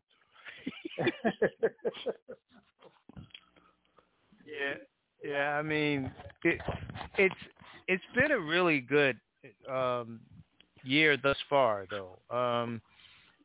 4 no-hitters already? Isn't that a record so far? What is it? 7:30 now? Yeah, it's 4 for now. Wow. It's early in the year. Yeah, I think this is the most this early in a good while. I remember, I know 91 they had a bunch, and in the early part of 2000, but for the first month and a half of the season, that's like, is it safe to say the pitchers are ahead of the hitters in some instances? Yeah, and it's been, some talented guys that you kind of say, okay, yeah. But, you've had some surprises. There are really a lot of surprises right now. If we look at the standings, again, only 40-something games in or whatever it is, and things can change, as you know, it's this long grinding season, not just with baseball, but with COVID. But Boston went from last to first pretty fast. They've been playing pretty good baseball. What's been the key with them? They've won 6 of their last. They're 3.5 ahead of the Yankees in Tampa. Pitching. The hitting has been okay. They have, they're not like, they're not going good, but pitching. All the teams. The one common thread of all the surprise teams, whether you're talking about the Red Sox, whether you're talking about Seattle, or the Giants, or the Royals, pitching. All of them I think are in the top 5 in team ERA, and they're holding it, and they're getting enough hitting. The thing with Boston is it's not just really one guy. It's been a team effort with Martinez, with Xander Bogaerts, but no, their pitching has been very, very, very solid, and that's always going to be the key. If they can now, are they going to be able to sustain it? That's of course the whole thing, because I almost throw away the first month or so because of rainouts and inconsistent schedules, and everything. There's been some COVID things this year, but it's not. Let's be honest. It hasn't been as big as a factor as it was a year ago, because a year ago they weren't playing.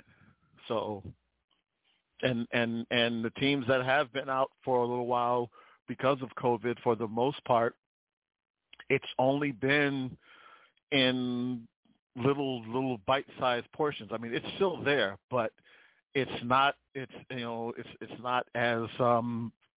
It's clearly not as big a factor as it was a year ago. A lot of it has to do, I guess, with the vaccines and the less tests, less people being infected. But yeah, it's been interesting. It's been very, very interesting to say the least. We've had the controversy with some of the calls. I really would love to know what's going on with the Angels, where they basically just said, Albert, you ain't got to go home, but you got to get the hell out of here. And that's where I wanted to go next, Tony, because I just, what do they think this man at his age is going to hit 500 home runs? And when they designate that assignment, we talked about this in the past about the respect factor, and ownership doesn't have to do it. In a lot of cases, they won't. We've seen Franco go to Seattle, Harris, and all these crazy things happen. So, but Albert Pujols is the class act of baseball, and I they'll rule the day the way they this thing went down, and I am now a true Angels hater. At this point, and St. Louis, the same thing, the way they treated him. But what say you with the way that whole situation went? I wish I knew more what was going on. I mean, on the surface, it looks like a pure salary dump, and I get it, but show the man some respect. This is not, you're not released. It's not like you're releasing. For lack of a better word, Dave Kingman here. No disrespect to the Dave Kingman fans, but this guy is, his bust is waiting. And are you really telling me that you couldn't have kept him for a little while longer just because he is Albert? I mean, it's at least allow the man to go out on his own terms. That's the thing. If you're gonna, I get it. If you want to release him, I understand that, but let him go out on his own terms. Don't. I just wish there was. And the debate, Tony, people are like, well, it's a business decision, but we've had this conversation in the past. Like some players, it's just different, man. He's one of those guys. Like you said, his bus is waiting.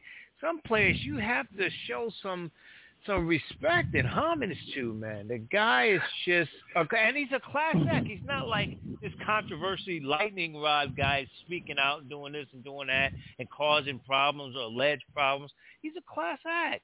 Let him go out the way he wants. It's ironic. Willie Mays' birthday, his 90th birthday, was a few days ago, and right. and happy belated for him. And it's somewhat related to how he got to the Mets, because it was around about this time when he was traded to New York. Now, yes, he wasn't the same Willie Mays, of course, as he was or whatever. But again, that's asking a lot. But the one thing is, he always said he was always told by Giant management, we will never trade you. We will never trade you. And when they traded him, he was very angry, and I was lucky enough to interview him a long time ago, about 15, 20 years ago, at a baseball card show, and he talked about that. He was very, it put him in a very bad way. He shunned the organization to the point where his jersey, we always know that that you have to have a certain whatever hat you want to wear on your Hall of Fame bust, and he definitely took the Giants hat. But jerseys are also displayed for the players, and for the longest time, it was a New York Met number 24 jersey that was in the Hall of Fame. Now, I had interviewed him about a few years removed after he and Mickey Mantle were reinstated for Major League Baseball for their association with Bally's, which seems sort of asinine compared to now, but that's a whole other story in and of itself. But long story short, basically the Giants went to him and said, how can we make this right? They literally went to him and said, how do we make this right? And he just said, let's talk. And, basically he, McCovey, Cepeda, and one other player, I think it was Marichal, they basically became team ambassadors for the team, for basically lifelong ambassadors for the team. And he would make appearances on behalf of the team. He became a member, or basically he basically went back home, and eventually that Met 24 jersey was changed to a San Francisco Giant jersey.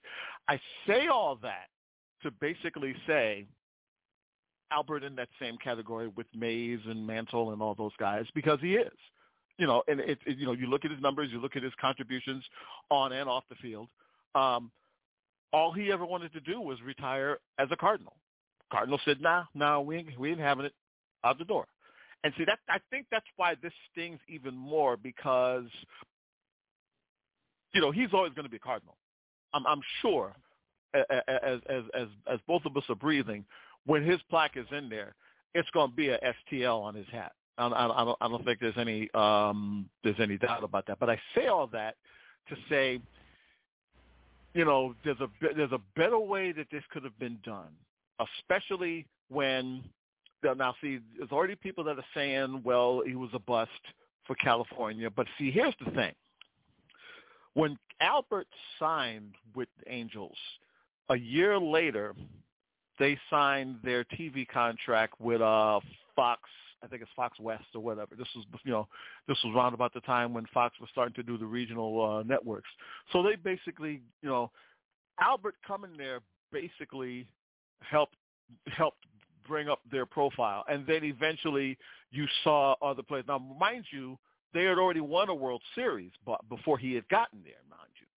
So their profile was good, but it became even more enhanced when Albert got there. And then you add Trout and other players, and it's a domino effect. Because see, I look at the way the players react. Mike Trout was pissed, and that's why I've always liked Mike Trout, because he knows baseball history. He respects the fact. He realized. Look, he always said he was privileged to be able to play every game in his career with a Hall of Famer right next to him. And now that was basically taken away. And even though they gave Mike his money back in the day, he's probably saying in the background, hell, if they'll do this to Albert, I know they'll do this to me. And think about it, Tony. You brought up, and this is why it really hurts, and I'm upset with Albert, because it to him twice. They dumped him. He's got two franchises that just wanted to you got to go home, but you got to get the hell up out of here. Yeah, and you mentioned a Mays and a Tom Seaver. That we've seen the great ones get traded, and you're shaking your head. But Albert Pujols, again, I'm always a character guy too, and he's one of those guys. He played the game. I don't like to use all those cliches, but the way it's supposed to be played, he taught a lot of great young players. We've seen in St. Louis, we've seen with the Angels, like you said, with Trout, and I just think, and to hear people say, it's on him to step down. He's a ball player. Of course, he wants to keep playing. How do you tell an athlete? Michael Jordan looked horrible with Washington. Who's going to tell him to go sit down? You know what I'm saying? So what are you going to do with these guys? Let them go gracefully. They all. It's probably, we probably see it a little bit more with certain sports. Boxing comes to mind. Joe Louis came back. Ali came back. Sugar Ray Leonard came back. They all came back. And the second act was never as good as the first. But and a lot of that just has to do with the impact they had. Of course, Willie Mays that last year in New York. But to Willie's, see, here's the thing they forget. Everybody remembers Willie falling in the World Series, and everything like that. It was very, very, very sad to see. But here's the thing people forget. Willie Mays' last two hits in Major League Baseball won Game 5 of the National League Championship Series and won Game 2 of the 73 World Series. So, it was embarrassing seeing him fall, but it's not like he went out like for lack of a better word, it's not like he went out like a punk. He went out you know, with his guns blazing, 42 or what have you. And Albert deserved that. Albert deserved to be able to at least be able to go, I would have loved to have seen, what I would have liked to have seen them do the day that they released him, have him throw out the first pitch of that game or what have you, and just say, we are honoring Albert, for his time here in Anaheim and his time for baseball and what have you. To me, if they had done that little bit of a whatever, I think, okay, at least they're trying, they could see, at least it would have, even if you felt like it was somewhat phony, they at least made the gesture. The gesture they basically showed him on the way out the door this time was just really wasn't, as they always like to say, is not a good look, for lack of a better word. And he deserved better than this. He deserved a lot better than this. And it's a shame that both the organizations that he is tied into that's going to be, that's how it's going to. I'd like to hope that we'll see him again before the year is over with. But I think, let's face it, he's going to have to go to the American League, because one of the reasons why he was DHing was because he really can't be an everyday ball player an everyday fielding ball player. But again, I really wish that he had been given an opportunity to go out like a Hall of Famer should. But I go back to the thing. That's baseball being baseball. Yeah, and it's where you just kind of scratch your head. And at a time, as you mentioned, the great Willie Mays' 90th birthday, I want to go back to the American League East in just a sec, because not only the Red Sox are playing well, but if you look at the rest of the team, everybody's pretty much 500 in that division. It kind of reminds me of like how the Knicks are in their division. Like, everybody seems to be all jammed up. They're playing decent base. The Baltimore Orioles are only a couple of games under, 3 games under 500 or whatever. So everybody's kind of playing ball. Are you surprised so far how the East is kind of shaped up so far? No, well, if everybody, everybody's playing, in a sense, playing to their potential. I think the thing with the Orioles, they had bottomed out over the last 2 years, and it was to me, it was just a matter of allowing this team to really grow and do some things. You saw a little bit of it last year, even in all of the losses and everything. When they had the 100-loss season, I think that's when it really sort of bottomed out. And near the end last year, you saw where they were, showing some things. And again, they're getting the pitching. The Dark Knight is 3-1, and he's coming back to Flushing this week. So it's and the thing about it is, it's funny you use the Knick analogy, because they're sort of like the Knicks. They're a young team. They don't really have a quote unquote grizzled veteran. A lot of these guys, I think, in a sense, Harvey's the sort of grizzled veteran, and he's, just a little over 30 himself.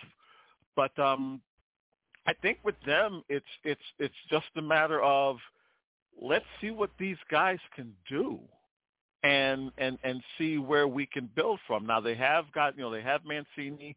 I like a couple of outfielders that they have. They have a small nucleus. Now, are they going to win the East?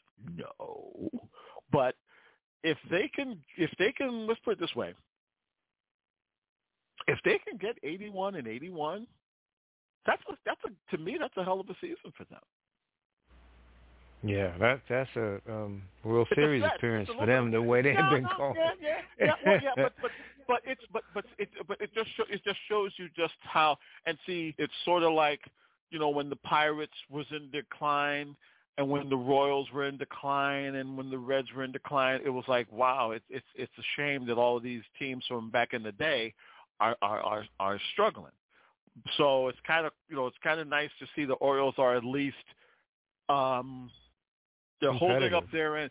They're holding up their end in the state of Maryland. Let's put it that way. Yeah. You mentioned Harvey and you mentioned Maryland. Looking at the NL East, of course, you guys not as bad as you thought he is going to go on the DL, but the East so far after 30, 40 games. Nobody's. I'm going to use. I'm just waiting for the warm weather to just kick in and finally stay warm for more than 48 hours, and then we'll get a gauge because, the Mets are in first place because they swept the Diamondbacks this weekend, and because they still haven't played as many games as everybody. They got through their stretch where they were getting COVIDed out and getting rained out and all this other stuff. And it definitely affected them, probably Lindor more than anybody it affected. But, they dodged another bullet with DeGrom, but I'm almost like maybe just, and I know nobody wants to do it, but maybe you just need to just sit him down for a little bit just so you can make sure you got him in the stretch run because, Carrasco is still going to come back. And I guess Bonehead Thor is supposed to be coming back soon too. So that's what. But that bullpen is being taxed, and I just don't know how long you can keep taxing them and expecting them to still be in the chase down the road. Now, granted, they're not. Their bullpen is nowhere as bad as the Dodgers, but it can get there. It can get there with if these guys don't go out and are not able to do, say, 6-7 innings a night. Yeah, and that team in the Bronx knows that full well about that as well. As impressive as the Giants you mentioned have been. The Cardinals have been impressive, but more importantly, when you look at the way they've and their run differential, they're the only team on the plus side of that. They're getting the pitching. Are they going to, again, only 40 games or so, or 35, 40 games, but can they potentially run away, barring injuries, in that division? I think I'll say when they got Arenado, I basically said it's a wrap. I think it's theirs to lose. The Cubs have been sort of up and down. The Reds as well. The Pirates are Pirates I think are just they're not really in it as far as I'm concerned. But yeah, it's. The thing is, the teams that are on top or near the top, it's a streaky year. Remember how the A's started off, and now they're starting to cool down a little bit. We talked about the Orioles began the year by sweeping the Red Sox in Fenway. That seems like 100 years ago now because of the way the Red Sox are playing. Finally, this weekend you had more than two teams in the NL East that were 500, and it took winning streaks to do that. So it's we're at the streaker stage of the season right now, where you put together a couple of wins, you're able to put together a couple of wins, you're in the chase. But it's funny. I'm going to sort of go with something that I heard last night. Brian Snitker, for the manager for the Braves, he basically said he does not look at the standings until after the All-Star break. And to be quite honest, that's probably the way to go. I mean, yes, we're going to watch now and everything because, whatever, but that's really the time when you sit back and you say, okay, what's the, is this team going to sell? Is this team going to try to go for, try to put themselves in a position to do something or what have you. I mean, yes, there can be some moves made now, but I think maybe by the end of this month you might be able to get a little bit more of a gauge on who may be in this for the long haul. There's only maybe, I don't want to rule anybody out in May, but there's just some teams you just look and you just say they're not, you don't see, I don't see much of what they're going to do. But for the most part, everybody is still sort of feeling themselves out. The Braves have been up and down. Houston has gone up and down as well. All the teams we've talked about, Tony, in the off season and before the season started, the Houstons, the Dodgers, the Braves that you mentioned, those teams of the world are up and down. Like, who would have thought? We've been talking about, Dodgers, Padres. Wow, Padres are there. They could make it run and hit the Giants. And you even said, the Giants. Yeah, they're streaky, like you said. Well, and see the thing also, the Dodgers are a perfect example. Now the Dodgers, to their credit, Dodgers were like what? They jumped out they jumped out quickly, and then they had the bullpen issues, and now they just lost Derek May for the year. Right. So now they'll probably fill him. They'll probably fill in with Price more than likely. But see, man, is been a problem, and it's starting to get taxed. I swear, every time I watch the Dodgers, Blake Trinan is pitching. Seems like he pitches every night. He pitches every night for them.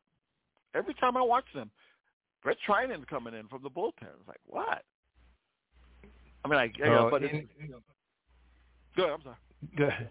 I was gonna say you're right. I mean, even most of the teams, even the ones a couple 500 outside, say Colorado and maybe Detroit, everybody's had some form of streak. Maybe Minnesota hasn't either, but everybody's had a decent streak at some point. So that's sort of the theme. And, the Bostons and the, as you mentioned, Kansas Cities of the world and some other team, the Giants, are taking full advantage of it at this point. See, and quiet as it's kept, Seattle is hanging in. But the thing is with them, we've seen this before with them, and they sort of, it usually winds up like, unfortunately, it usually winds up being not too pretty the second half for them.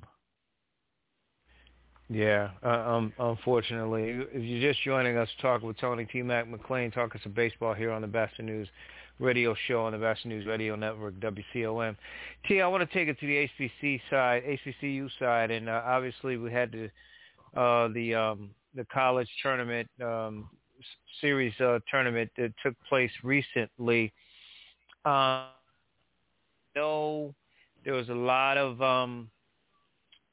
conversations with, I know HRV, we had him on. He was talking about, Bluefield State winning, and we talked about some of the roster positions being filled, lack thereof, in terms of us, and those kind of conversations. But, the baseball on the field itself was good baseball, no surprise to us. But how much of those type of series will benefit these kids moving forward, and not just to try to make it all the way to the big leagues, but to get in the minors, get to the big leagues.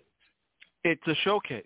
It's a showcase, and see, there were scouts there, and what Ellie's alluded to is the first annual Black College World Series down in Montgomery a couple weekends ago, which was put together by one of our buddies, Michael Coker from Black College Nines and others. They played this, mainly it was Division II and NAIA schools, and they played for a national black championship.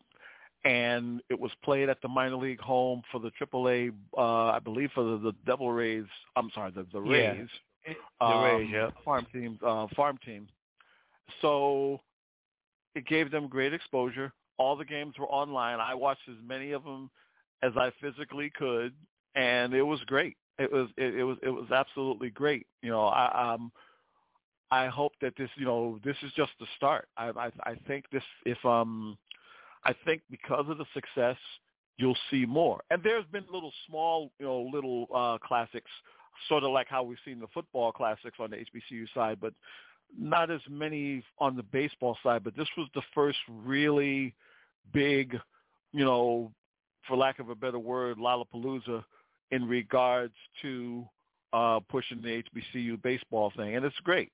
It's great. And look, we're biased because we're baseball fans and HBCU fans, but no, this is a long time coming. This is a long time coming, and the thing about it is everything was run well. The broadcasts were excellent with the announcers and everything. It was pushed real well. I made sure I put it on all the social media stuff that I could as well. So yeah. I think it's just a start. And I hope that we'll see even more. And I think more is definitely in the works, especially after the success of this past event. And I get it. I'm sure most people would say it's a stretch and a pipe dream because of baseball, how they do their draft. But could you see baseball setting aside some kind of, maybe call it a supplemental HBCU draft? They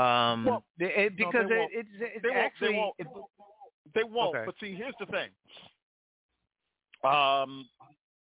I forget the fellow's name, and forgive me. He was hired last year by Major League Baseball, and one of his edicts, he came out and said that he wants to see more HBCU kids get exposure. He went to an HBCU himself, and it's in the works. And see, baseball, unfortunately, like watching grass grow, takes their sweet little time unless they get embarrassed or what have you. It's not, I still think that a lot of what's going to have to happen is going to have to be from quote unquote non-major league folks, and that's why this event is important, because that's why I brought it up, Tony. Yeah, I brought it up because if even if baseball's not sponsoring or sanctioning something, if we can put on a Black College World Series, why can't we have our own HBCU baseball draft? Well, see, the thing, well, unless you want to bring back the Negro Leagues, I mean, see, to me, that's basically that's what it would be, because if, let's put it this way, baseball will do so much, but they're not going to completely to the HBCUs. And I don't say that to be negative. I don't say that to, I don't, in their mind's eyes, unless they can make a couple of bucks off of it, they're not going to do it. Now, one of the reasons why I'm enjoying what Mike and them have done, because sometimes what you got to do, you sort of have to use the Negro League spirit in the sense of, you know what? Let's put on our own events, invite folks from baseball to come check it out. If they don't come check it out, that's on them. Because the one thing about the baseball draft as opposed to the football draft and the NBA draft, more players get drafted. And, the sad thing is, and a lot of it has to do with numbers, I can definitely tell you there will be more HBCU players that get drafted in the baseball draft than in the NFL draft. Now, a lot of that, again, it's sort of an easy way out because there's more players being drafted. But it also sort of to me is an indictment of the NFL, which is another 2-hour story in and of itself. But I just I think the more of these events that you have, I think then you'll start to see more.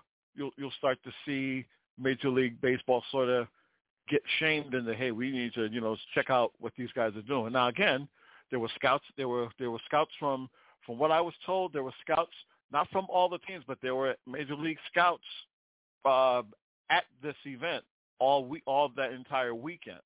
So they were able to get some exposure. And I believe the draft is usually in June. And there's still games. There's still games being played. The SWAC tournament's coming up. So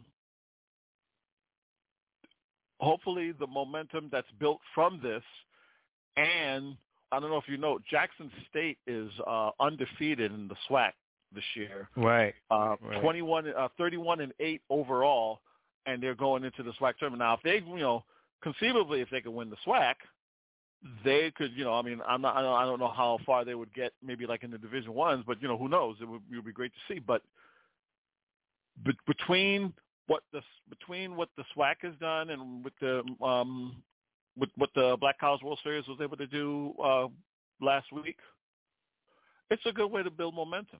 It's a great way. And see, again, this is probably the best way to do it, because if you sit around, I think, again, if you sit around and wait for MLB to sort of have a come to Jesus moment, there's a better chance of them having a come to Jesus moment. Oh yeah, definitely, and that was my point. I wasn't saying based on the fact that so many kids get draft. Baseball is a bigger draft, and the fact that, like you said, they unless they're gonna make they see some kind of cash cow out of it, they're not gonna get involved. So if we could do the Black College World Series, Coker and the Black College Nines can do the World Series, then maybe we could put something together. Along those lines. Speaking of which, NFL draft happened. Of course, no surprise. The numbers weren't good from HBCU players. Certainly, guys could get drafted. Get signed after the draft, of course. But it's going to be interesting to see what they do with this so-called HBCU football draft moving forward, Tony. Well, luckily this year they were able to have the combine. Unfortunately, because of the spring schedule and because of the COVID thing, it was affected. This year, at least this year, they were able to have it. Last year, it was completely canceled. Strictly I meant to say combine. Thank you for correcting me. But the fact that they were able to, because they basically draft, I think they invited like a handful of players, and see, again, to me, the pressure is not on the HBCUs; it's on the NFL, because they have basically come out and said they want to nickel and dime these kids. Basically, as far as I'm concerned, they feel it's beneath them to go out and scout these kids. Now, and Tony, let me add this too. Someone that we both know, I'm not going to blast him on the air this time, but said, well, these schools got to do a better job with facilities and getting them there.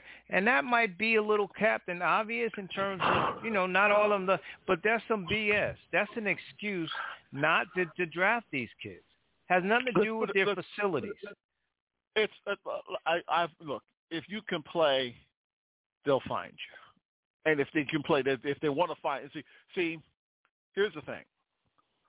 About 25 years ago, a writer from ESPN, I think it was Len Pasquarelli, wrote an article basically saying, the cupboard is quote unquote bare with HBCUs. They don't have the Hall of Famers that came out back in the day. And it sort of made me laugh because, you know, the draft, especially opening night, which I call NFL Idol, basically. The draft for a lot of people, it's all about that opening night and the glitz and the glamour. But folks who know the draft, the real draft is that Saturday, that Friday and that Saturday. That's how your team is put together. And yeah, you may get a Hall of Famer in and out of there, but you're also going to get, let's put it this way. Lamont Bethea may not be a Hall of Famer. He's a damn good ball player. He wasn't a first day, right. He wouldn't, and a lot of the HBCU played, like, Darius Leonard for the Colts, one of the best linebackers in the league. But, is he a Hall of Famer? We don't know yet. We don't know yet. Robert Mathis, pretty damn good ball player. Hall of Fame, Hall of Fame caliber. But see, here's the thing. They always, want to sell. It's sort of like in life. They always want to sell black folks short, but when we're not, and excuse my phrase, when we're not super niggas, then all of a sudden we ain't got no use for you. Now, I have argued with HBCU followers and what have you. The only difference between the black schools and the white schools most of the time is scholarships. It's scholarships. That's all. When Steve McNair was the 3rd overall pick in '85, first thing out of everybody's mouth, we got to relearn him all the stuff he learned in college. Why? Now, McNair was the all-time leading passer in NCAA history the day he was drafted. Not Division I, not Division I-A, not all-time leading passer NCAA history. So why are you going to try to why would you try to bastardize him? Now you'll go and get a Carson Wentz and a Goff and make them out like they're going to change the way the game is played, but the way the game is played a hell of a lot more of the old Alcorn State offense as opposed to what those two small schools did back in the day. But go ahead. Good. No, go ahead. I'm good. And the thing is you mentioned those, those schools. Those are nigger schools, and Carson Wentz and Goff, when they screw up or they struggle, it's the coach's fault. It's the system. They're in the wrong system. Listen, he's had 5 quarterback coaches. So always those excuses. But at the end of the day, Steve McNair balled. They should have won. He was an inch away, a couple inches away. So we know how great he was. But here's what's even worse. Didn't help that his coach sabotaged him too, but that's another story in and of itself. Groucho Marx. But listen, here's what bothers me even more. The NFL, and I was talking with somebody about this, and matter of fact, Fred Whitted, the NFL, when they do highlight any black ball players, is in all these other schools. Right, so it's not just the HBCU thing that they look to frown upon. It's the small, you're not the black from the big time program. O.J. Simpson and all those guys, they want to show all those highlights. Gail Sears and guys like that with no disrespect, but they don't want to show these. They don't want to show L.C. Greenwood, even though he helped build the steel curtain. You know what I mean? Come on now. Well, see, it's both ways. And he still should be in the Hall of Fame. Oh, well, yeah. Well, again, that's another 2-hour conversation in and of itself. There's a bunch of guys, but even when you get a Justin Fields, you still get the whole. You still get the same old bullshit. Oh, he doesn't know how to read defenses. Oh, he's got some. That's a stretch. Oh my God, they're taking a chance. Now, weren't they saying the same things about Mr. Hurts, who wound up being the Eagles starter at the end of the season? Of course. And more than likely is going to be the starter. Now, I'm not ready. No, this way. I'm glad that Fields went somewhere where they appear to appreciate him. I personally think he can start opening day. When you consider Mitchell Trubisky and Andy Dalton and the fifth Beatle, whoever is in the camp there, you can't tell me he can't start over those guys, as far as I'm concerned. Just on what he brings to the table. But see, here's the thing. Also, it probably is best that he does sit out, not so much sit out, but just learns that first year, But again, I hope, and you do get the feeling that they are sincere about making him, their guy down the road, because. But it's got to be, Tony. It's so blatantly obvious. The Justin Fields come from a big-time program. They got to mold him. And, he needs to – now, I'm not saying you, but they're thinking he needs to sit to learn from Mitchell Trubisky and all to learn the system. And if he did start, like you said, and they lose all their games, who they going to blame anyway? So was it then see they'll be ready to call him right. They'll be ready to call him a bust 4 games into his career. And then you got San Francisco, who seemed to draft this black kid out of North Dakota State. Now, he played not at a HBCU, but a small. Boy, I tell you, he's in the right system. But with forget the coach's name, he's going to mold him. He can learn from. It's always when it's our black quarterbacks, we got to learn or sit. But these scrubs that come in, these Carson Wentz. They in the wrong program, or they had 5 quarterback coaches. Always the excuse for them. Always the blame for us. And what I say to that is, there's a Hall of Fame quarterback who went through 6 different offensive coordinators his first 7 years of his career in the NFL. That guy's named Warren Moon. Didn't hurt him too much, from what I can remember. That's right. He was able to overcome that. But hey, what do we know? What do I know?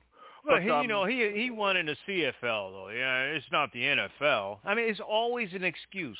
Sure. Always. Sure. When it's a white guy, hey, the dog ate my homework. Right, exactly. And you have to. And even when you ball out, one or the other. Mm-hmm. Look, even if you ball out like Deshaun Watson, he's running for his life, so he ain't even got no help. So he's super talent. Yeah. They didn't have no help to win anyway. Yeah, so or as one of my colleagues said, basically like a runaway slave in Houston. He's a runaway slave, running for his life. Cam Newton. Well, it's time for him to step. He really didn't learn how to throw. All this other bull to do it. You make it to a Super Bowl. You an MVP. It's not all coaching and everything. Put it this way. He ain't. I dare somebody tell me they'd rather have Trent Dilfer than Cam Newton. Oh God. I double dog dare you to say you'd rather have Trent Dilfer's career than Cam Newton's career. And for those who don't know who Trent Dilfer, he just kind of sat back and let the Baltimore Ravens defense carry them to a Super Bowl win. He didn't do much of anything to earn his ring. Meanwhile, for Christ's sakes, they replaced him with Elvis Gerbach. Exactly. And meanwhile, Cam is still running in Carolina like a runaway slave. Every time that Super Bowl, he dropped back, and he got pounded by the defense. You knew Denver had a great defense. They didn't even prepare. The dude was running. But he's 6'5". Yeah. He could take the hit. Sure. Hey, look, I say it every year, and we haven't even the NFL season hasn't even started yet, and I'm already exacerbated. But if we can go a year without having to go through this mess with black quarterbacks and HBCUs, then maybe things will have changed. But unfortunately, the song remains the same. It's just a different tune most of the time. It's the same, the very same thing they were saying about Cam coming into the league is the very same thing that they were saying about they're saying about Fields now. And now Goff and Wentz are on their second team already. That's right. So I'm not saying, I'm just saying. But it was the system. They were in the wrong system. They just were in the wrong system.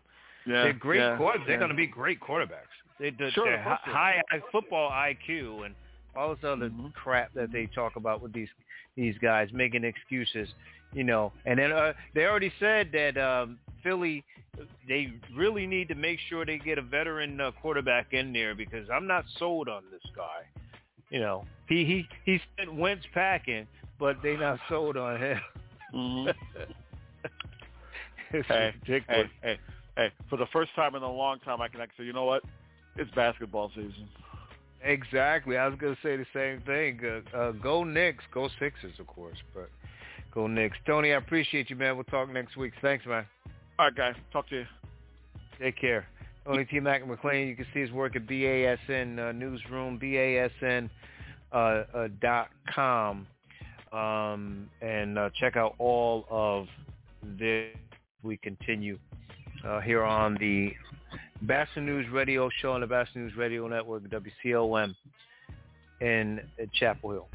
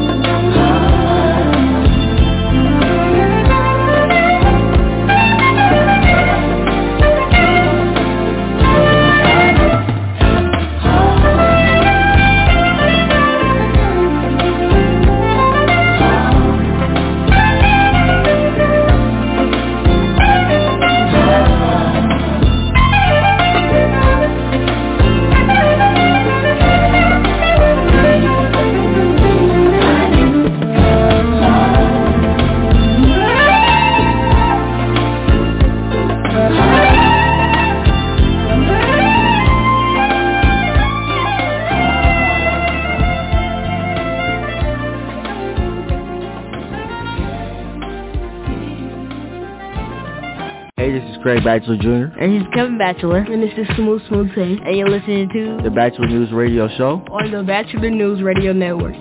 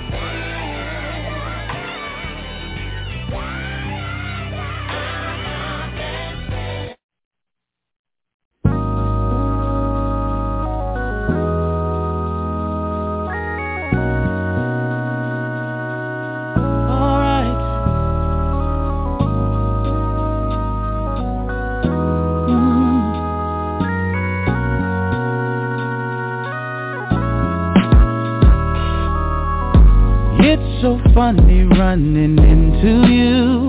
It has to be 3 years since we last seen each other. Many flashbacks come to mind of the wild and crazy times we used to have with one another. We absolutely didn't care. We would do it anywhere. Eye contact and it was over.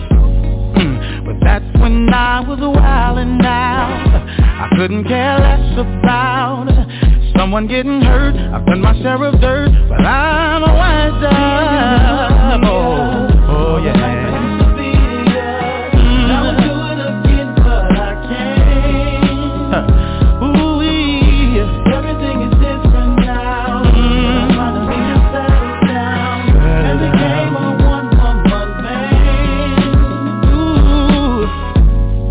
Many others after you, quite a few one-night stands. Some of their names I can't remember. Imagine waking up with someone who you barely even knew. Time and time again, but there's someone for everyone. I've been blessed to find that one who makes me feel like no other. You are looking good as hell, but I can't go home with you because I'm going home to her all the night. Yeah. Cause everything is different now. Finally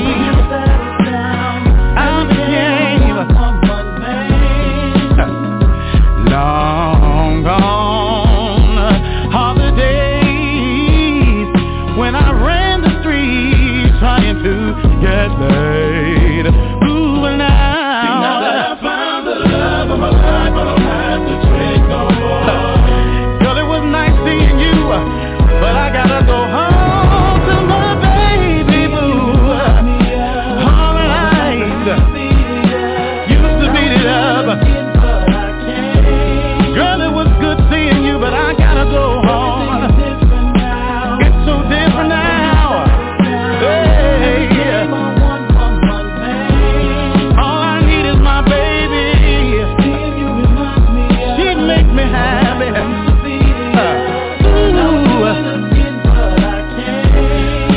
See, I would do it again if the situation was the same, but it's different. My baby, yeah. All night.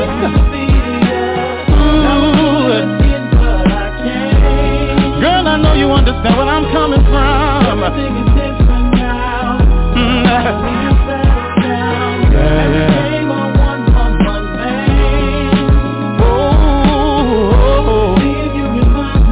It reminds me of the times we used to share, but it's over. Bye-bye, I gotta go. Gotta go home to my baby.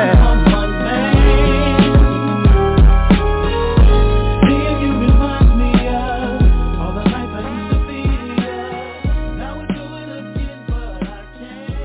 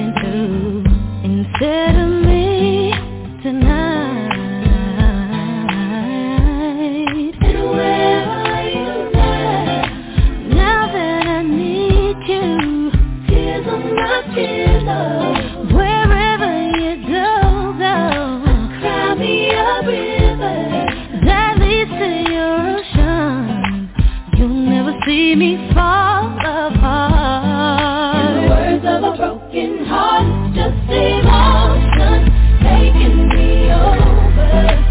Caught up in sorrow, lost in the song.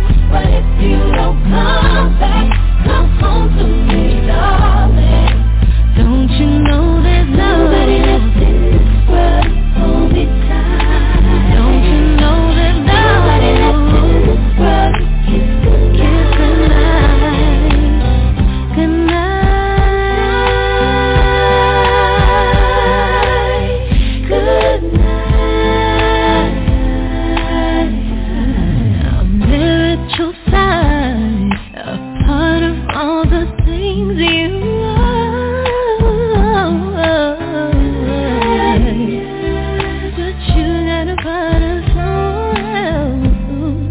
you gotta go find your shining star. And where are you there? Now that I need you, tears on my pillow. Wherever you are, cry me a river. Lead to your ocean. You never see me fall apart. A broken heart is just emotion.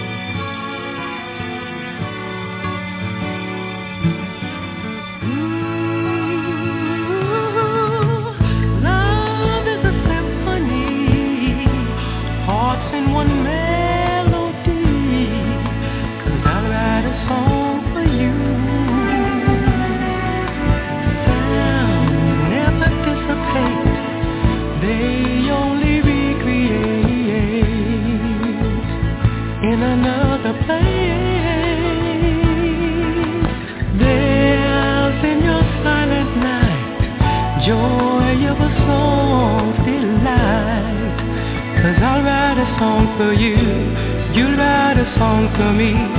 we'll write a song of love, of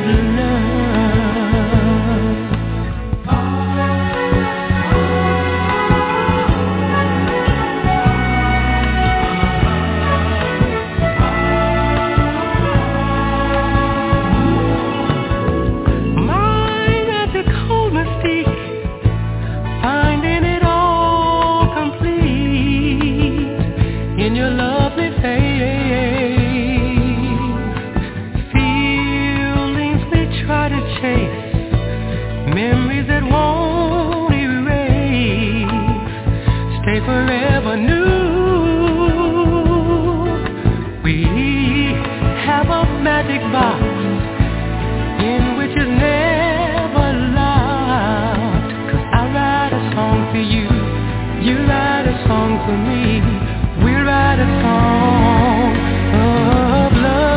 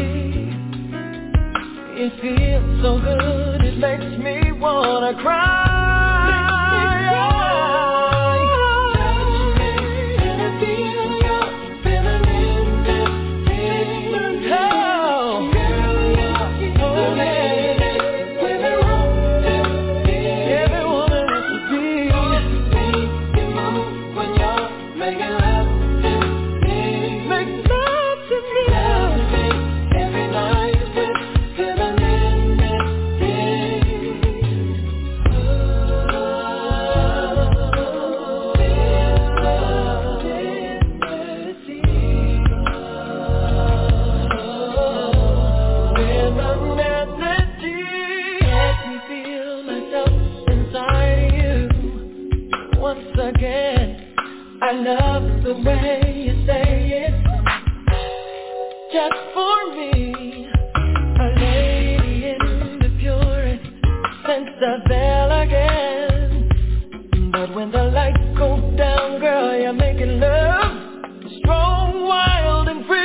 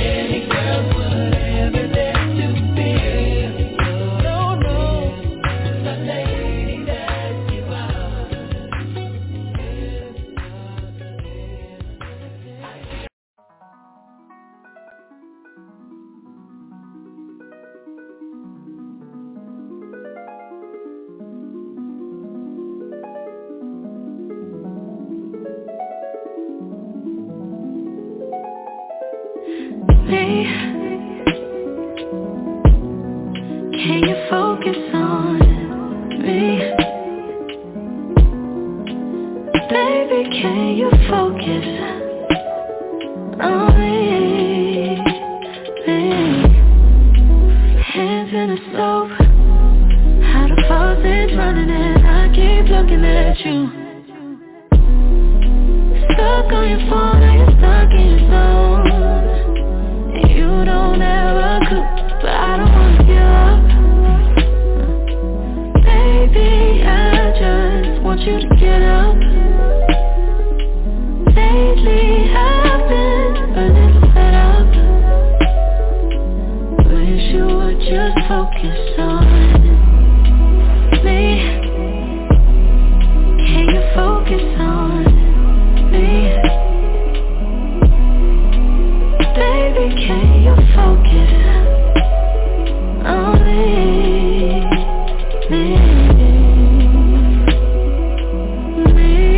Can you focus on me? Baby, can you focus on me? Lazy and broke, know we get this money, so I guess I can't complain. But I feel alone even when we're alone, and that don't cause a thing, but I don't wanna give up.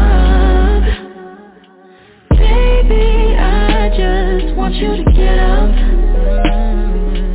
Lately I've been a little fed up, yeah. I wish you would just focus on me. Can you focus on me? Yeah. Baby, can you focus on me?